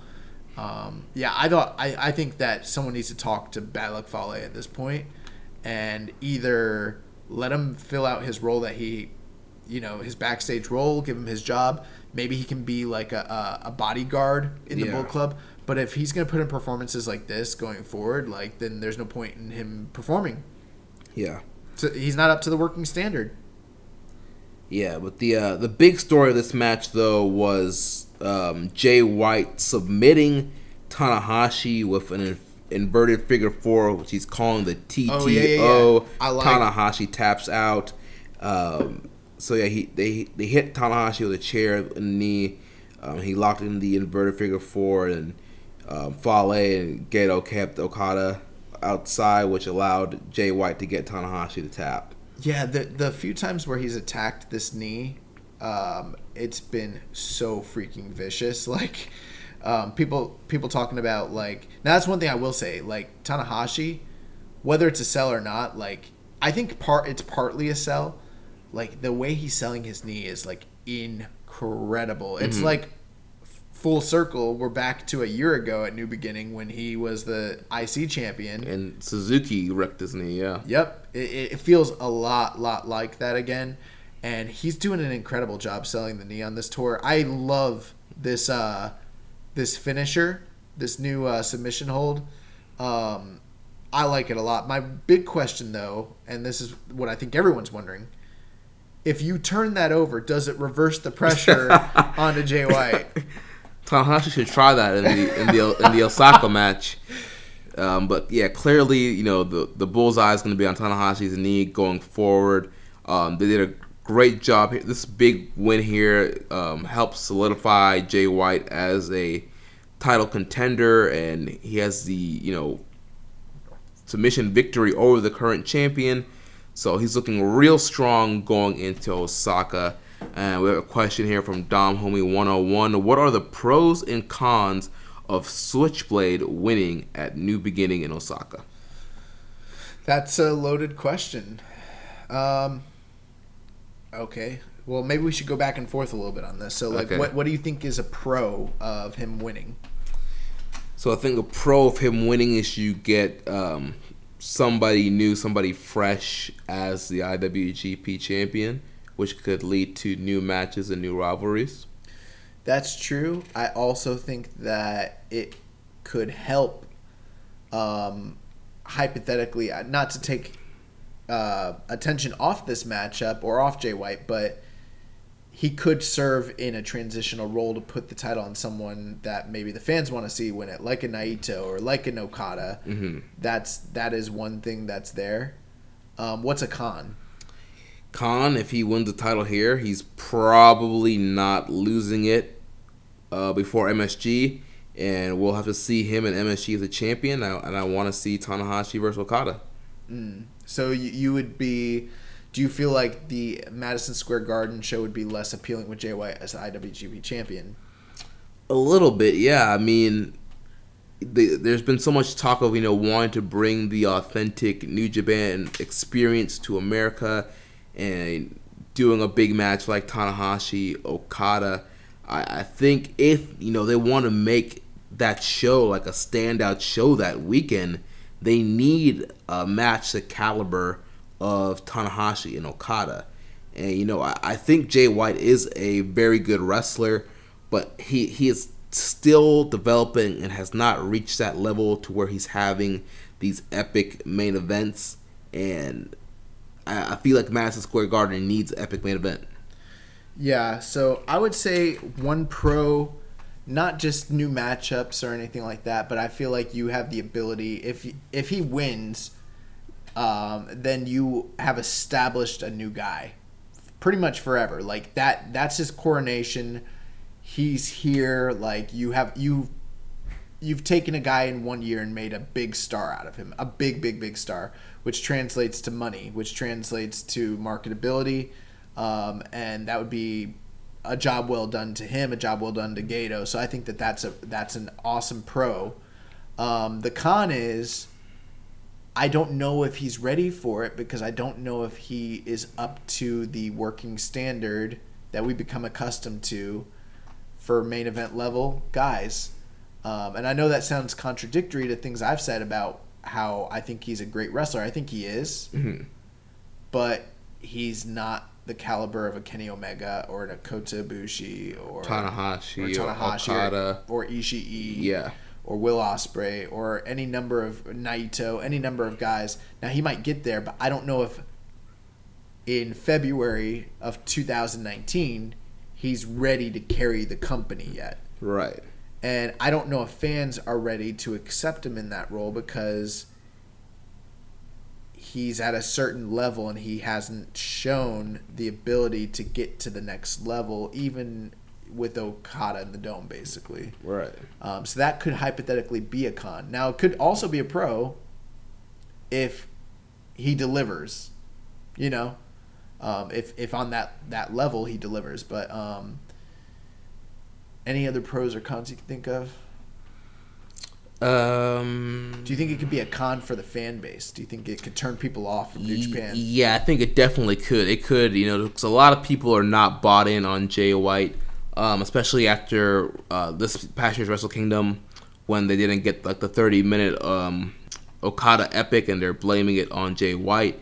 With Jay White winning the belt here, that can totally turn off Westerners and stop them from watching the product. That's true. But maybe Tanahashi makes him, man. Maybe he does. Yeah, he could. Yeah. So it's hard to say yet. That's the way I see it. I mean, it could go one of two ways, obviously, but those are the pros and the cons. Well, so that's night one. Let's jump over to night two here. I do want to say, too, Kevin Kelly and Andy Simmons, who did the commentary on these two nights, I thought were a very good team. I kind of see more what people were talking about with Andy Simmons being a welcome addition. I think he has become more comfortable in the role now that he's had a few appearances, and I thought he was great. Yeah, he was good. Did you see Yota Tsuji fall? Yes, I did. So, yes, the opening match here was Toa Hanare defeating Yota Tsuji, and Tsuji came out first, and, as Young Lions do, they bolt down to the ring.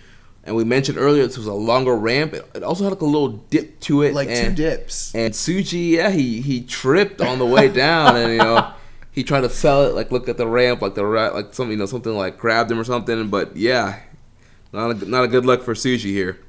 I think that I had high anticipations for this match. I don't have anything to complain about, but I think that we set ourselves up for some high expectations. We were like, strong style fight of the year contender. This definitely wasn't that, but I thought it was a very good match for both guys, 3 stars, and I thought, Tsuji looked very, full of fire, full of fighting spirit in a losing effort, and Hanare looked great.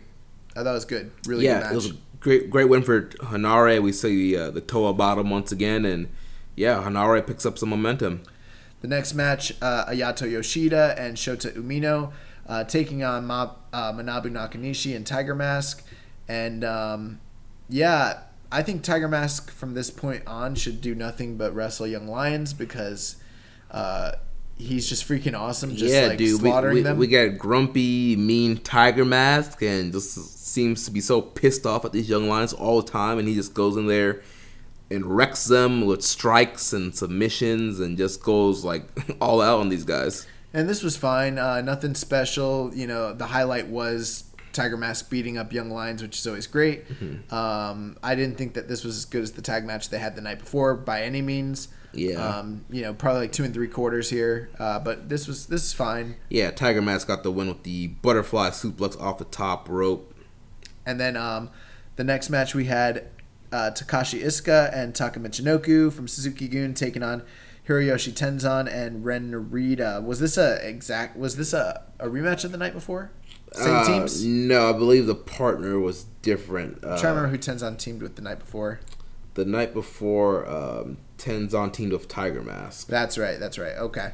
So here he's teaming with Narita, and once again... This was not as bad, but it was still pretty bad. Still pretty bad. Ends in a disqualification again, and we're still seeing the whole storyline of Tenzan trying to get Iisuka to go back to being normal, and stop being crazy man, and that just pissed Iisuka off and led us to this horrible match where Iisuka gets disqualified once again by using the iron fingers on Tenzan. One of these days I'm going to make you watch an Iisuka match where he's actually awesome and you're going to be like, what the crap?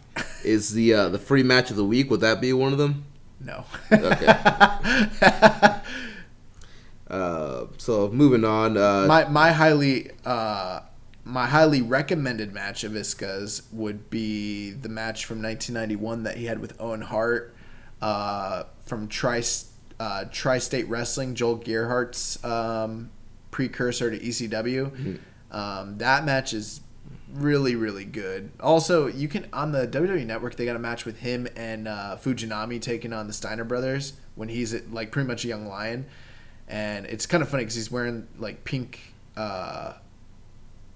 trunks, and they are just Steiner brothers drop him on his head like 8 times. Like they just kill him. Damn. I'll have to check that out. So next we got Togi Makabe, Ryusuke Taguchi, Tomioka Hanma, and Toru Yano taking on the team of GOD, Taiji Ishimori, and Yujiro Takahashi. The most violent pervert / Great Bash heel defeated the Bullet Club team here. And again, we get more Tama Tonga trying to be a good guy and refusing to cheat and trying to wrestle clean.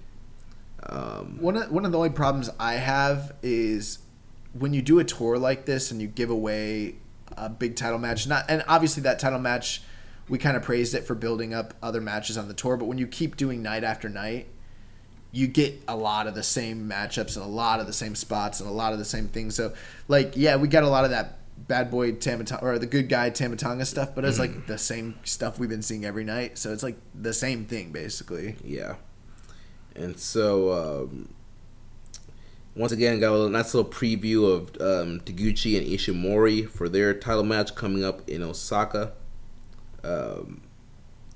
Yeah, I mean nothing really else more happened in this match here. The next match after that, we had Bullet Club, Jay White, Bad Luck Fale, and Chase Owens taking on Kazuchika Okada, Hiroshi Tanahashi, and Yoshihashi. Yeah, I mean, this match was, again, just kind of, it was there, it was fine, like, nothing out of the ordinary here. Just continuing to build up heat for the Okada Bad Luck Fale match and the Jay White Tanahashi matches that are happening in Osaka. It was interesting how, like, I think we all anticipated that Fale was going to be a pin eater, and then we got the TTO, and then going into this match, you know, you've got the pin eaters here, but, like, the doubt is kind of created there in the fact that Jay White had cleanly beaten, you know, Tanahashi just the night before, and you're kind of, you're like, are Chase and Yoshihashi there to eat falls, or are they not, you know? Yeah. And after the match, we had Tanahashi kind of trying to go after Jay White, but eventually got hit with the Blade Runner. And, you know, we have Jay White, you know, kind of posing with the belt again, just being an absolute dick and absolute heel. Now, do you think they're putting Jay White over too strong, similar to the way that they had done with Taichi on the tour? And are they telegraphing the fact that he's not going to win based on all that? Or are they doing what they did with him and Okada? Honestly, like, I think they might be trying to do what they did with him and Okada, because, you know, for that match, if I said, I was like, man, I feel like he's getting too much momentum. Okada has to win at Wrestle Kingdom, but he ends up beating Okada, and that could very well be the same scenario here, where he's getting all this momentum because he's just going to straight up beat Tanahashi and Osaka. So So then, post-match, Gato slapped down Tanahashi before White kicked away Tana's leg, leading to a Blade Runner, and him just kind of like doing the cutthroat poses and just looking super dominant over Tanahashi. The match after that, we got the first title match of the night, the IWGP Junior Heavyweight Tag Team title holders, Bushi and Shingo Takagi defending against El Desperado and Yoshinobu Kanemaru. And the build to this mask has all really been a lot about the masks. With Bushi losing his mask the show before this, and what did you think here? So I thought it was an alright match. I mean, it kind of started off slow. They worked a nice steady pace throughout the match. I feel like this match was really, once again, mainly about building up Shingo. There was a point here where Shingo was doing kind of a lot of selling, being beaten down by Kanemaru and Desperado, and had a great comeback. And then towards the end of the match, it was pretty much Shingo going off, facing off with Kanemaru and trying to come back from a knee injury, and really trying to fight back against Kanemaru until Desperado could finally get in there, and they hit the resistance. I believe is that what it's called, the resistance or double team move. I don't know. And get the win. I like this match a lot. I went 4 stars on it. And I thought that it was probably depending on your tastes, because we're going to talk about a pretty controversial match here at the end. Yeah. But depending on your taste, this might have been for me the match of the night. I thought that, it's funny because we always talk about how good Desperado is, and we kind of always downplay Kanemaru, but Kanemaru, he was really good in this match. Kanemaru was really good in this match. He's been good on this tour. I don't think Kanemaru's got the juice or anything like that, but every now and again, he just pulls out some really cool crap, and you're like, oh, okay, Kanemaru, I see you. Yeah. And, it goes to fear. I mean, he's a longtime veteran. He, was the most decorated junior in Noah history. I mean, the guy's been around the block, and he's good. I think my problem with Desperado and Kanemaru have always been, the lazy and the tropes. The brawling and the cheating. Yeah, and all that. And there was quite a bit of that in this match, but I really liked seeing them go at it with Shingo, and Shingo just looking like a total dominant juggernaut, we're getting, kind of like how Shingo was just a bully in Dragon Gate. Having him in the junior division in New Japan's kind of a similar thing, and I mean, he's just out here wrecking people. Yeah. I thought all 4 guys did a good job, include even Bushi, who hardly ever does anything. I also really appreciate that this was a straight up tag team match. We didn't have to have 6 guys in the ring, and I feel like this came off way better than most of those 3-way tags. But I think that this all really came down to Desperado and his mask at the end, basically. Yeah, I mean, a lot of emphasis on, like you mentioned, with Desperado and Bushi's mask, and towards the end, Kanemaru tried using Satori whiskey, but Bushi used a chair to protect it, and then he get the mist on Kanemaru, and then they were able to hit the Rebellion, and then post-match, Bushi pulled off Desperado's mask and threw it out in the crowd. Yep, and they didn't get disqualified over it. They waited till after the match was over. Yeah. So I think all 4 guys put in a good performance here.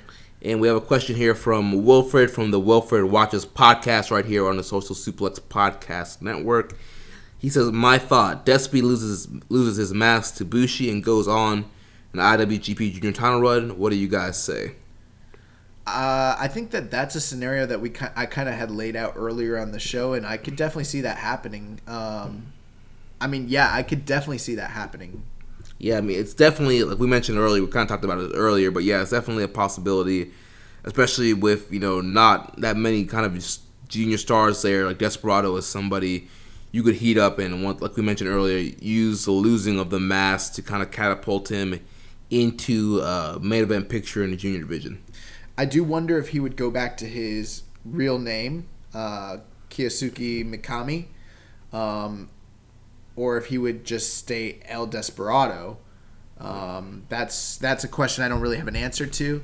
I don't know if he goes on an IWGP Junior run. He doesn't have to lose the mask to go on that run. But of the two guys, for whatever reason, I feel like Desperado is the more likely guy to lose the mask because I feel like he's got more to offer. Bushi has nothing else.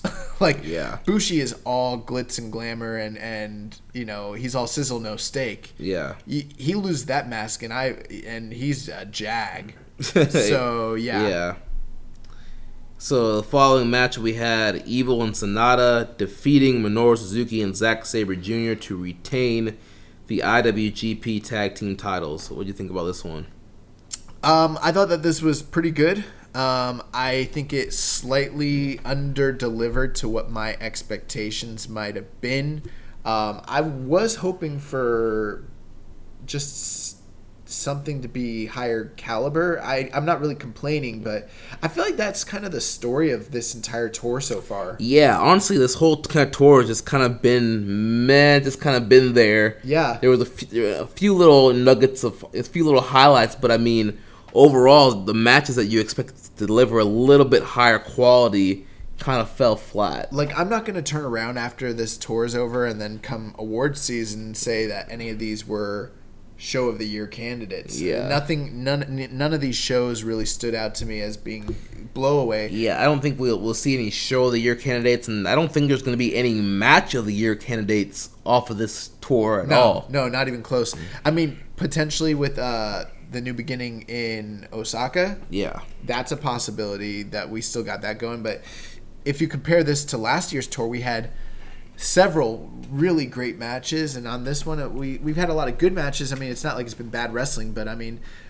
I was expecting Sabre and Suzuki against LIJ to be like a blowaway match. It would have been my pick for match of the night, and I mean, I thought it was fine and I thought it was good. They told a good story, but this didn't really catch me like that. Yeah, I was expecting this match to be a little bit better than what it was. But like we said, it was still a good tag team match here, with LIJ getting the win. I did like the interactions between Sonata and Zack Sabre, though. Kind of calling back to the match they had at the G1 this past year, giving me a lot of like World of Sport vibes, so I kind of appreciate that. What did you think about it being Suzuki who ate the pinfall and not Zack Sabre?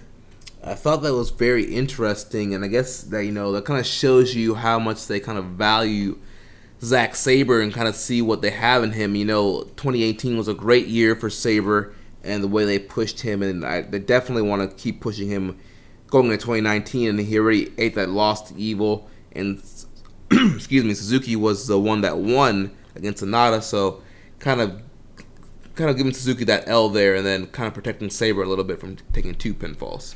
Yeah, I think that's the main point. They don't want Zack Sabre to take pinfalls 2 nights in a row, so that's why they did it with Suzuki. But I think it's a very telling thing. Very, very telling that that's the way they did it. Yeah. So then that's going to lead us to our main event for the IWGP Intercontinental title. You had the Lord Taichi challenging against Tetsuya Naito. Yeah, and so Naito is making his way to the ring for the main event, and Iizuka comes out of nowhere, jump zone, hits him with a ladder, and he's choking him. All the young boys are trying to get him off, and Iizuka's destroying the young boys. No LIJ in sight. Apparently, like there's just no monitors backstage in New Japan, or these guys already went to the shower, or they already left, or whatever. But no LIJ in sight. Then Taichi comes out to the ramp. He hits the Black Mephisto, which is an air raid crash on Naito on the ramp. Got personnel checking on Naito. So this was very interesting because prior to the match, Taichi had been talking about how this date was significant in that city, Sapporo, which also happens to be Taichi's hometown. Yeah. And that anything could happen. I'm kind of paraphrasing. So then to have Iizuka come out and attack Naito, they basically were doing a homage, if you would, to an event that took place years and years prior. It's famously referred to as the Sapporo terrorist incident, where there was a famous match where Fujinami and Choshi were supposed to wrestle. I believe it was in '84. on the same date, where they had just come off their long series of matches from the end of 82 all the way through 83, and prior to the match starting, Yoshiaki Fujiwara comes out and attacks Riki Choshu. The match never ends up happening, and it very similar to the way that that Isuka attacked Naito, and that was that's a very well known New Japan historical event. It's kind of what put Fujinami on the map. The fact that he's not in the Observer Hall of Fame is crazy to me, but that's what set up Fujiwara as being this top shooter and top, basically that sent him to the UWF down the road, and PWF or PWFG and all that sort of stuff. So I think also the allusion to the fact that maybe this match wouldn't get started because it's calling back to something where a match didn't get started. Yeah, Taichi got on the microphone and he's told everyone to go home because the match was over. There's no main event, and the trainers and staff carried Naito off to the back. How does that make sense from a kayfabe standpoint if you want to win the title? It doesn't. It's dumb. It would go to a no contest, and Naito would retain the title. And so at this point, the show kind of was at a halt. Taichi wandered around the ringside, and he got into a little confrontation with Makabe and Milano Collection 18, or not Milano. What's his face? Who's the other guy at commentary? The guy that lifts the shades. Chono? Yeah, Chono. Yeah, he got in a conversation with Chono and Makabe, and he was just telling fans to go home. And then we had the trainer and. I think they did this too long. Yeah, it was way too long. It was 10 or 12 minutes long. Yeah, the trainer and the New Japan chairman, Tsukubayashi, came out and were contemplating on what to do. And then Naito came back out with Bushi and got back in the ring and said he wanted to continue the match. At least it wasn't Harold Mai. Yeah, throwing himself in the storyline there. And then the bell rang and the match started. But yeah, that whole opening segment was way, way too long and drug out too long and just. Do you remember when they did something not exactly like this? But do you remember at Hell in a Cell a few years ago when they had Sasha Banks and Charlotte jump zoned Sasha, and it took forever before the match started? Yeah, that kind of reminded me here, and I actually enjoyed the the pre-match jumping and all that. And I also appreciated them carting him off, but this whole thing with Taichi at ringside for 10 to 12 minutes, that was way too long. Yeah. Now, it did serve a purpose because when Naito came back, he's doing this epic sell job, and the crowd is so into this at this point. Yeah, crowd's firmly behind Naito, and anytime he had any hope of coming back, they were solidly behind him. But then Taichi would kind of cut him off. Then we had a crazy spot here where Taichi had pulled out a table, and he was looking to do the Black Mephisto from the apron to the table, but ended up with Naito giving him a pile driver through table. Yeah, that was awesome. There was a lot of stuff here too with basically Naito just working from underneath the whole time. Very different from the matches that they'd done in the past at the Produce Show or at the anniversary last year. And it really did create an atmosphere and a feeling like that Taichi could basically do what we had kind of talked about and steal the belt from Naito, essentially. Yeah.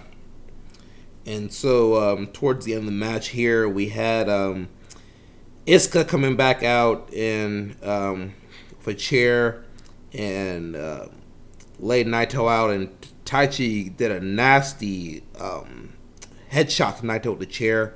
Chair broke apart, and then he grabbed the IC belt and he went to hit Naito, but Naito dodged it.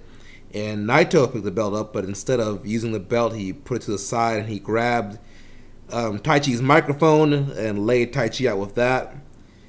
Excuse me. Then Taichi begged him not to do it again, but Naito did it anyway. He went to hit him a third time, but then Taichi grabbed a chair and struck him with it. So yeah, this is where the nasty chair shot came to Naito's head. Raichu's coming back in.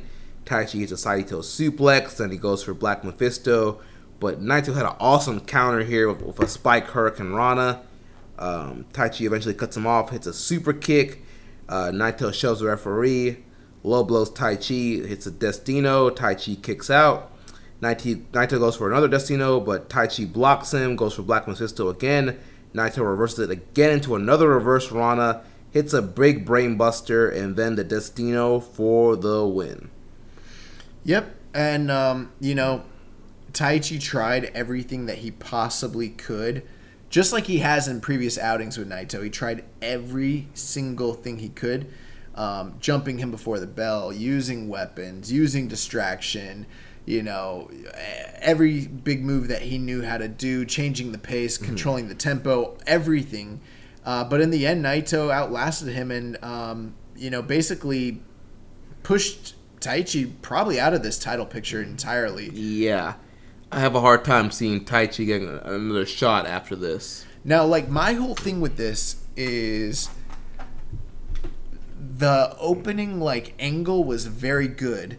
The intermittent time between them starting the match and them, waiting was way too long I don't think it even did a good job drawing heat. I just think people were quiet and it just was weird and long. It was just awkward. Is the show over or not? Do we really need to go home? Because we'll leave. Yeah. Just tell us. Is it over or not? But then Naito comes out and the crowd is going crazy, and you kind of have to wonder, would they've gotten that payoff if they had done it sooner? I don't know, but I feel like there's a final. I just feel like they did wait a little too long, but maybe I'm wrong on that because the crowd was so hyped after that. But then Naito basically Taichi still worked this gimmicky, slow-paced, heel work, and here's my whole thing. I appreciate a heel being a heel. I appreciate a guy being hated and actually, doing things where you don't like them, and Taichi's great at that. But with that being said, you can be entertaining and be a bad guy. You can be entertaining and be despicable and ugly and draw heat and make people hate you while still not being boring. And I've gone to bat for Taichi many times, saying that I thought that he had more to bring to the table, but it just seems like he's going to be one of these smoke and mirror guys his whole career. Yeah. And they're resigned to that. With that being said, the crowd was so into this match all at the same time, and it was such a weird viewing. I don't even know how you rate something like this. Yeah, I don't even know, because it did add drama to the match, the opening segment, even though it was kind of long, and they did do some crazy stuff in this match, the pile driver through the table, the headshot with the chair. Naito's had some great reversals with the Spike Ranas.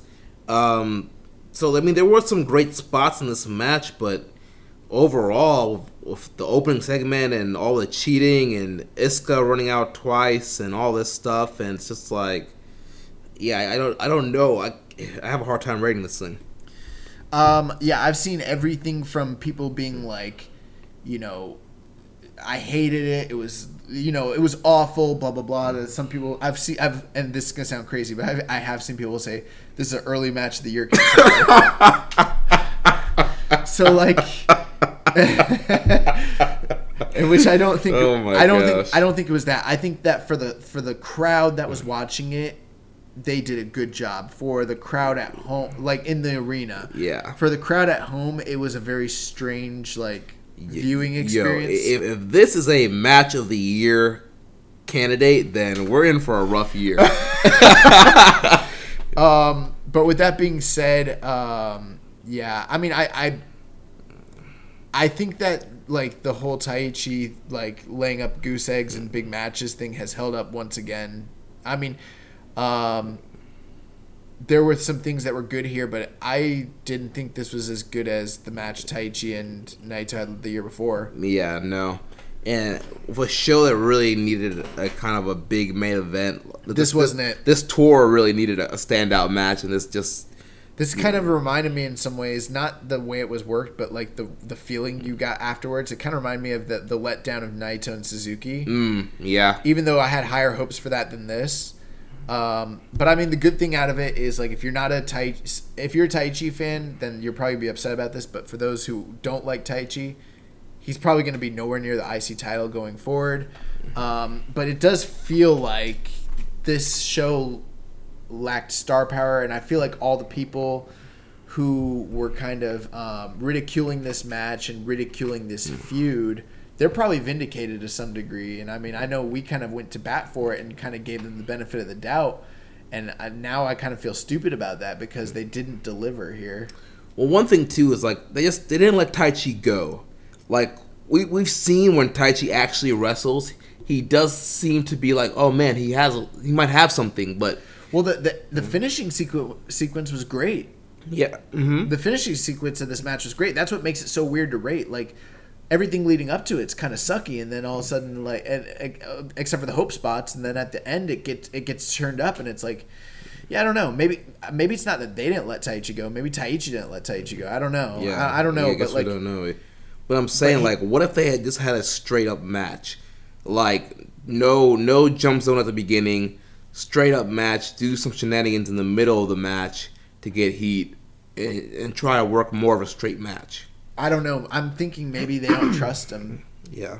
I don't know. I really couldn't say. Or maybe this was their booking attempt to make Taichi look as strong as possible while protecting Naito along the way. Right. I don't know.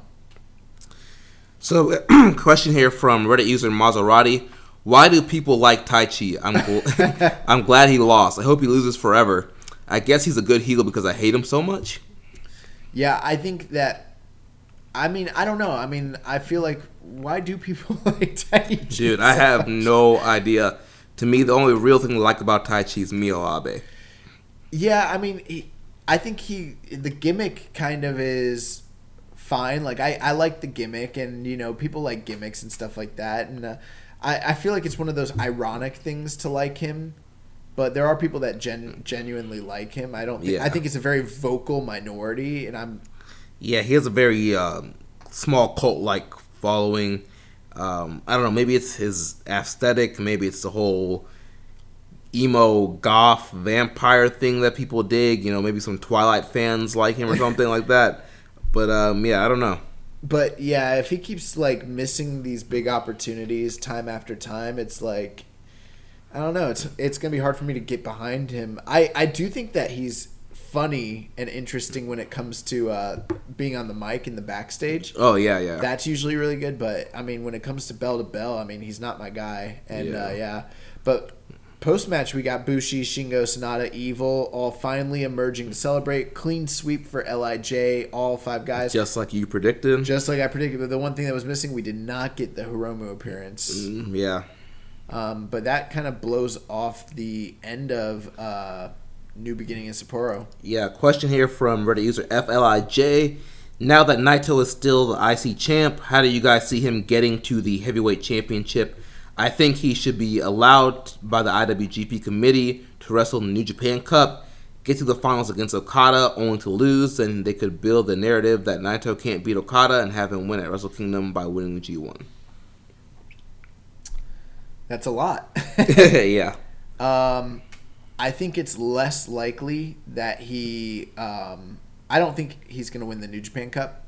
He could, but I don't think they're going that way. I don't think they're going to headline Madison Square Garden with him. Mm-hmm. But they could, but I don't think they will. I think that him winning the...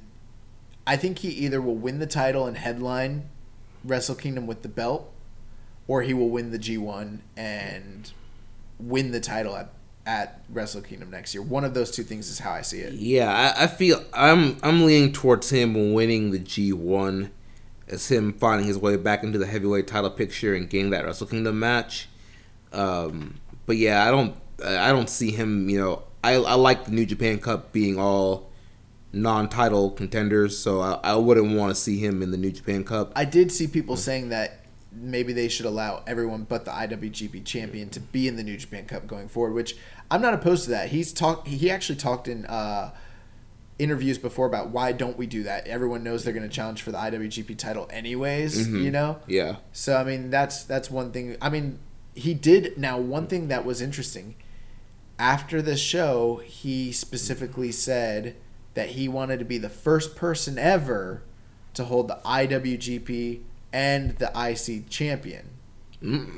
And, you know, they always do say that they don't allow them to say like stuff like that unless it really means something. Now, I don't know. I heard Tanahashi say the same thing last year around this time of the year. But that was in one of those. It wasn't on a show. It was one of those backstage profiles that they used to do on the New Japan World. So maybe he continues to hold the Intercontinental title and then challenges for the IWGP Championship. Yeah, I mean, that could happen.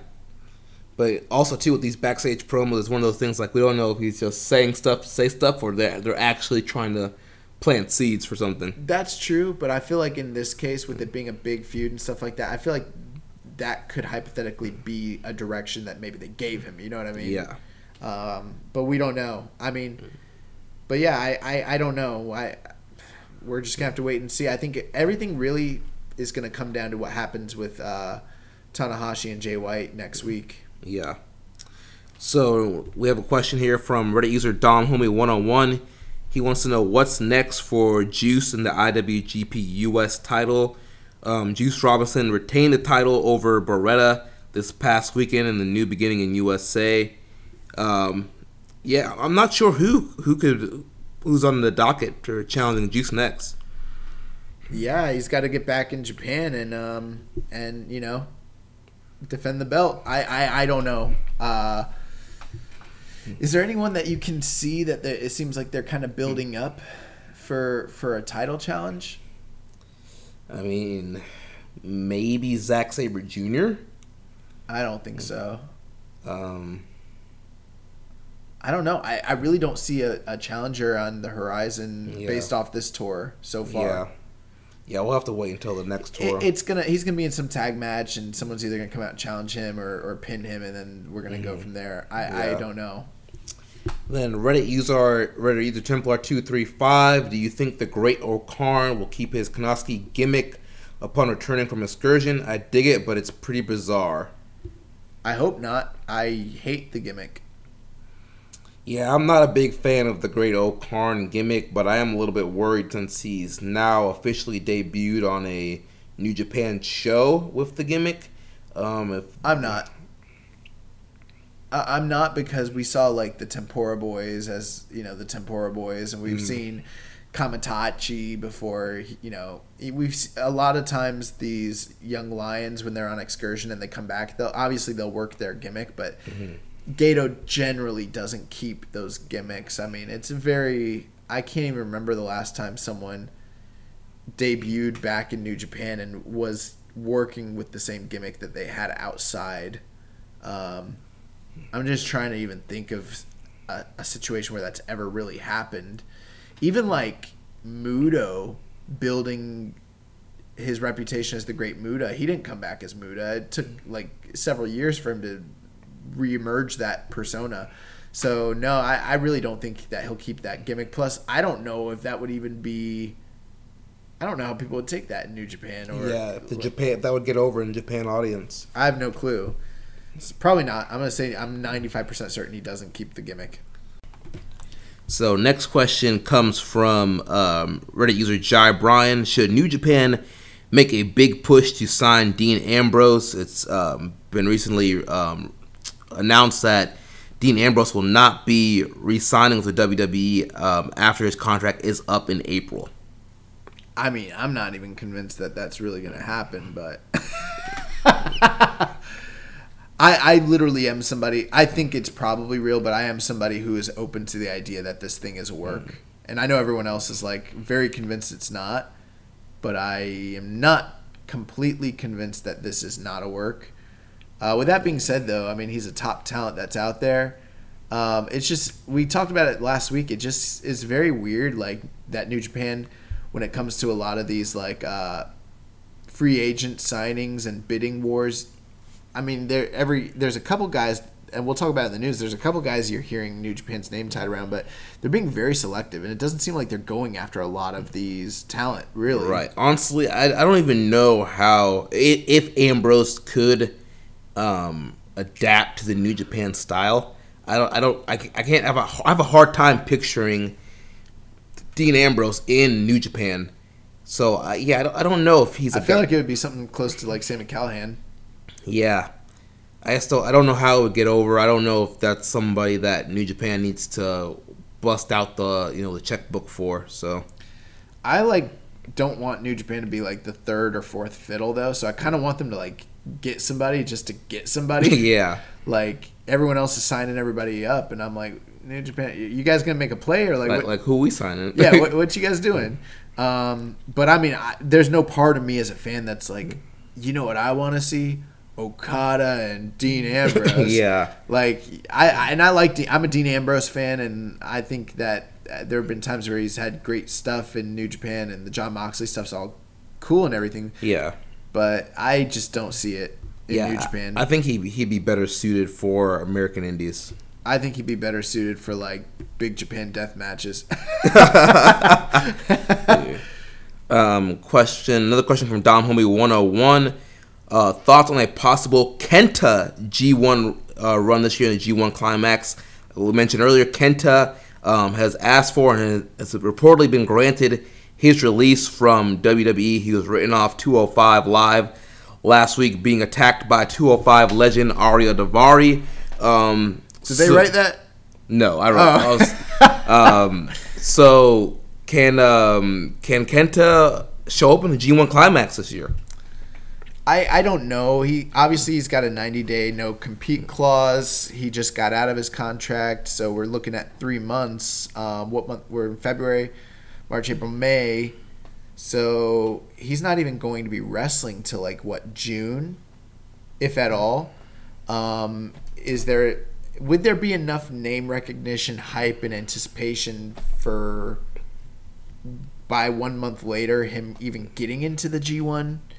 I don't see it. I really don't, to be honest with you. Honestly, I feel like Kenta really needs to kind of rebuild himself. Like, he needs to take time off. He needs to heal up. He needs to get back into better shape.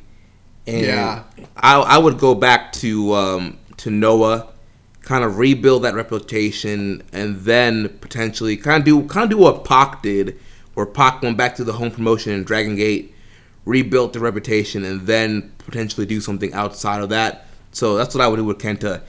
Get motivated, get in shape, get healthy, build up a resume again in Noah, and then maybe do something in New Japan. I think if Kenta was coming off of a successful run in WWE where his name was, elevated, then I think New Japan would be falling all over themselves to sign him up and to lock him up. But given the circumstances and the way that his run in WWE is visualized in both North America and New Japan, I don't see them really going out of their way to get him. Now, he's a guy that they could get. They could. Mm-hmm. Absolutely they could.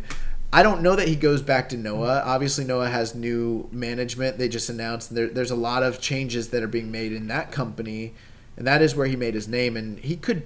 It's likely. I mean, it makes sense. It's likely he would go back there, but who knows? We could see him in All Japan. We could see him in Big Japan or Wrestle One, or maybe, I don't know. Probably not Dragon Gate, but you never know. Mm-hmm. The idea of him ever making an appearance in New Japan isn't far-fetched or out of the question, but I just don't think that the guy's on the downside of his prime. Mm-hmm. He's not in the best condition right now, and as much of a name as he was in Noah, even on his best days, he's never been the caliber level star that a heavyweight in New Japan is or was. You know what I mean? Yeah. So I just I would love to see it. I mean, there's a lot of guys I would love to see him go, but I want the Kenta of 2008, 2009 2006. That's the guy that I want. Yeah. And I don't know if that guy still is in there or not. And the G1, I don't think he'd be ready for a G1. I mean, it's the most grueling tournament that's out there. I mean, I just don't know if he could do that. Yeah, with all the injuries that he's had and just the shape that he's in now, like I don't think the G1 climax would be the best thing for him to do right now. No, probably not. Yeah. Reddit user Maserati, he says, "Where that young boy kimono at, boys?" I try to get Jeremy to commission one. He won't do it, so you got to take it up with the boss. Hey, Pro Wrestling Tees doesn't have kimonos, so maybe in the future we'll have that. For right now, just get. Who runs Pro Wrestling Tees? What's his name? I forget. It's like Ryan. Yeah, it's Ryan something. Yeah. I forgot.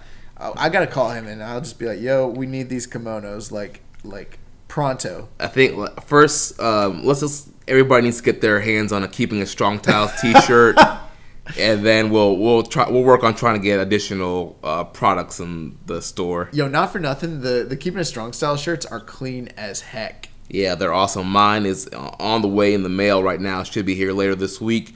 Looking forward to wearing that. I'm going to bust it out at the Ring of Honor TV tapings this weekend. Nice. So real quick, we're going to go over the Road to New Beginning show. Before we do that, do you want to announce the Wrestler of the Month and Match of the Month for January? Oh, yeah, totally. Wow, that totally slipped my mind. I didn't even have that on my agenda here. So, yeah, Wrestler of the Month and Match of the Month for January. Let's start with the Match of the Month. And I think it's pretty safe to say that the January match of the month was Hiroshi Tanahashi against Kenny Omega from Wrestle Kingdom 13 from the main event, the IWG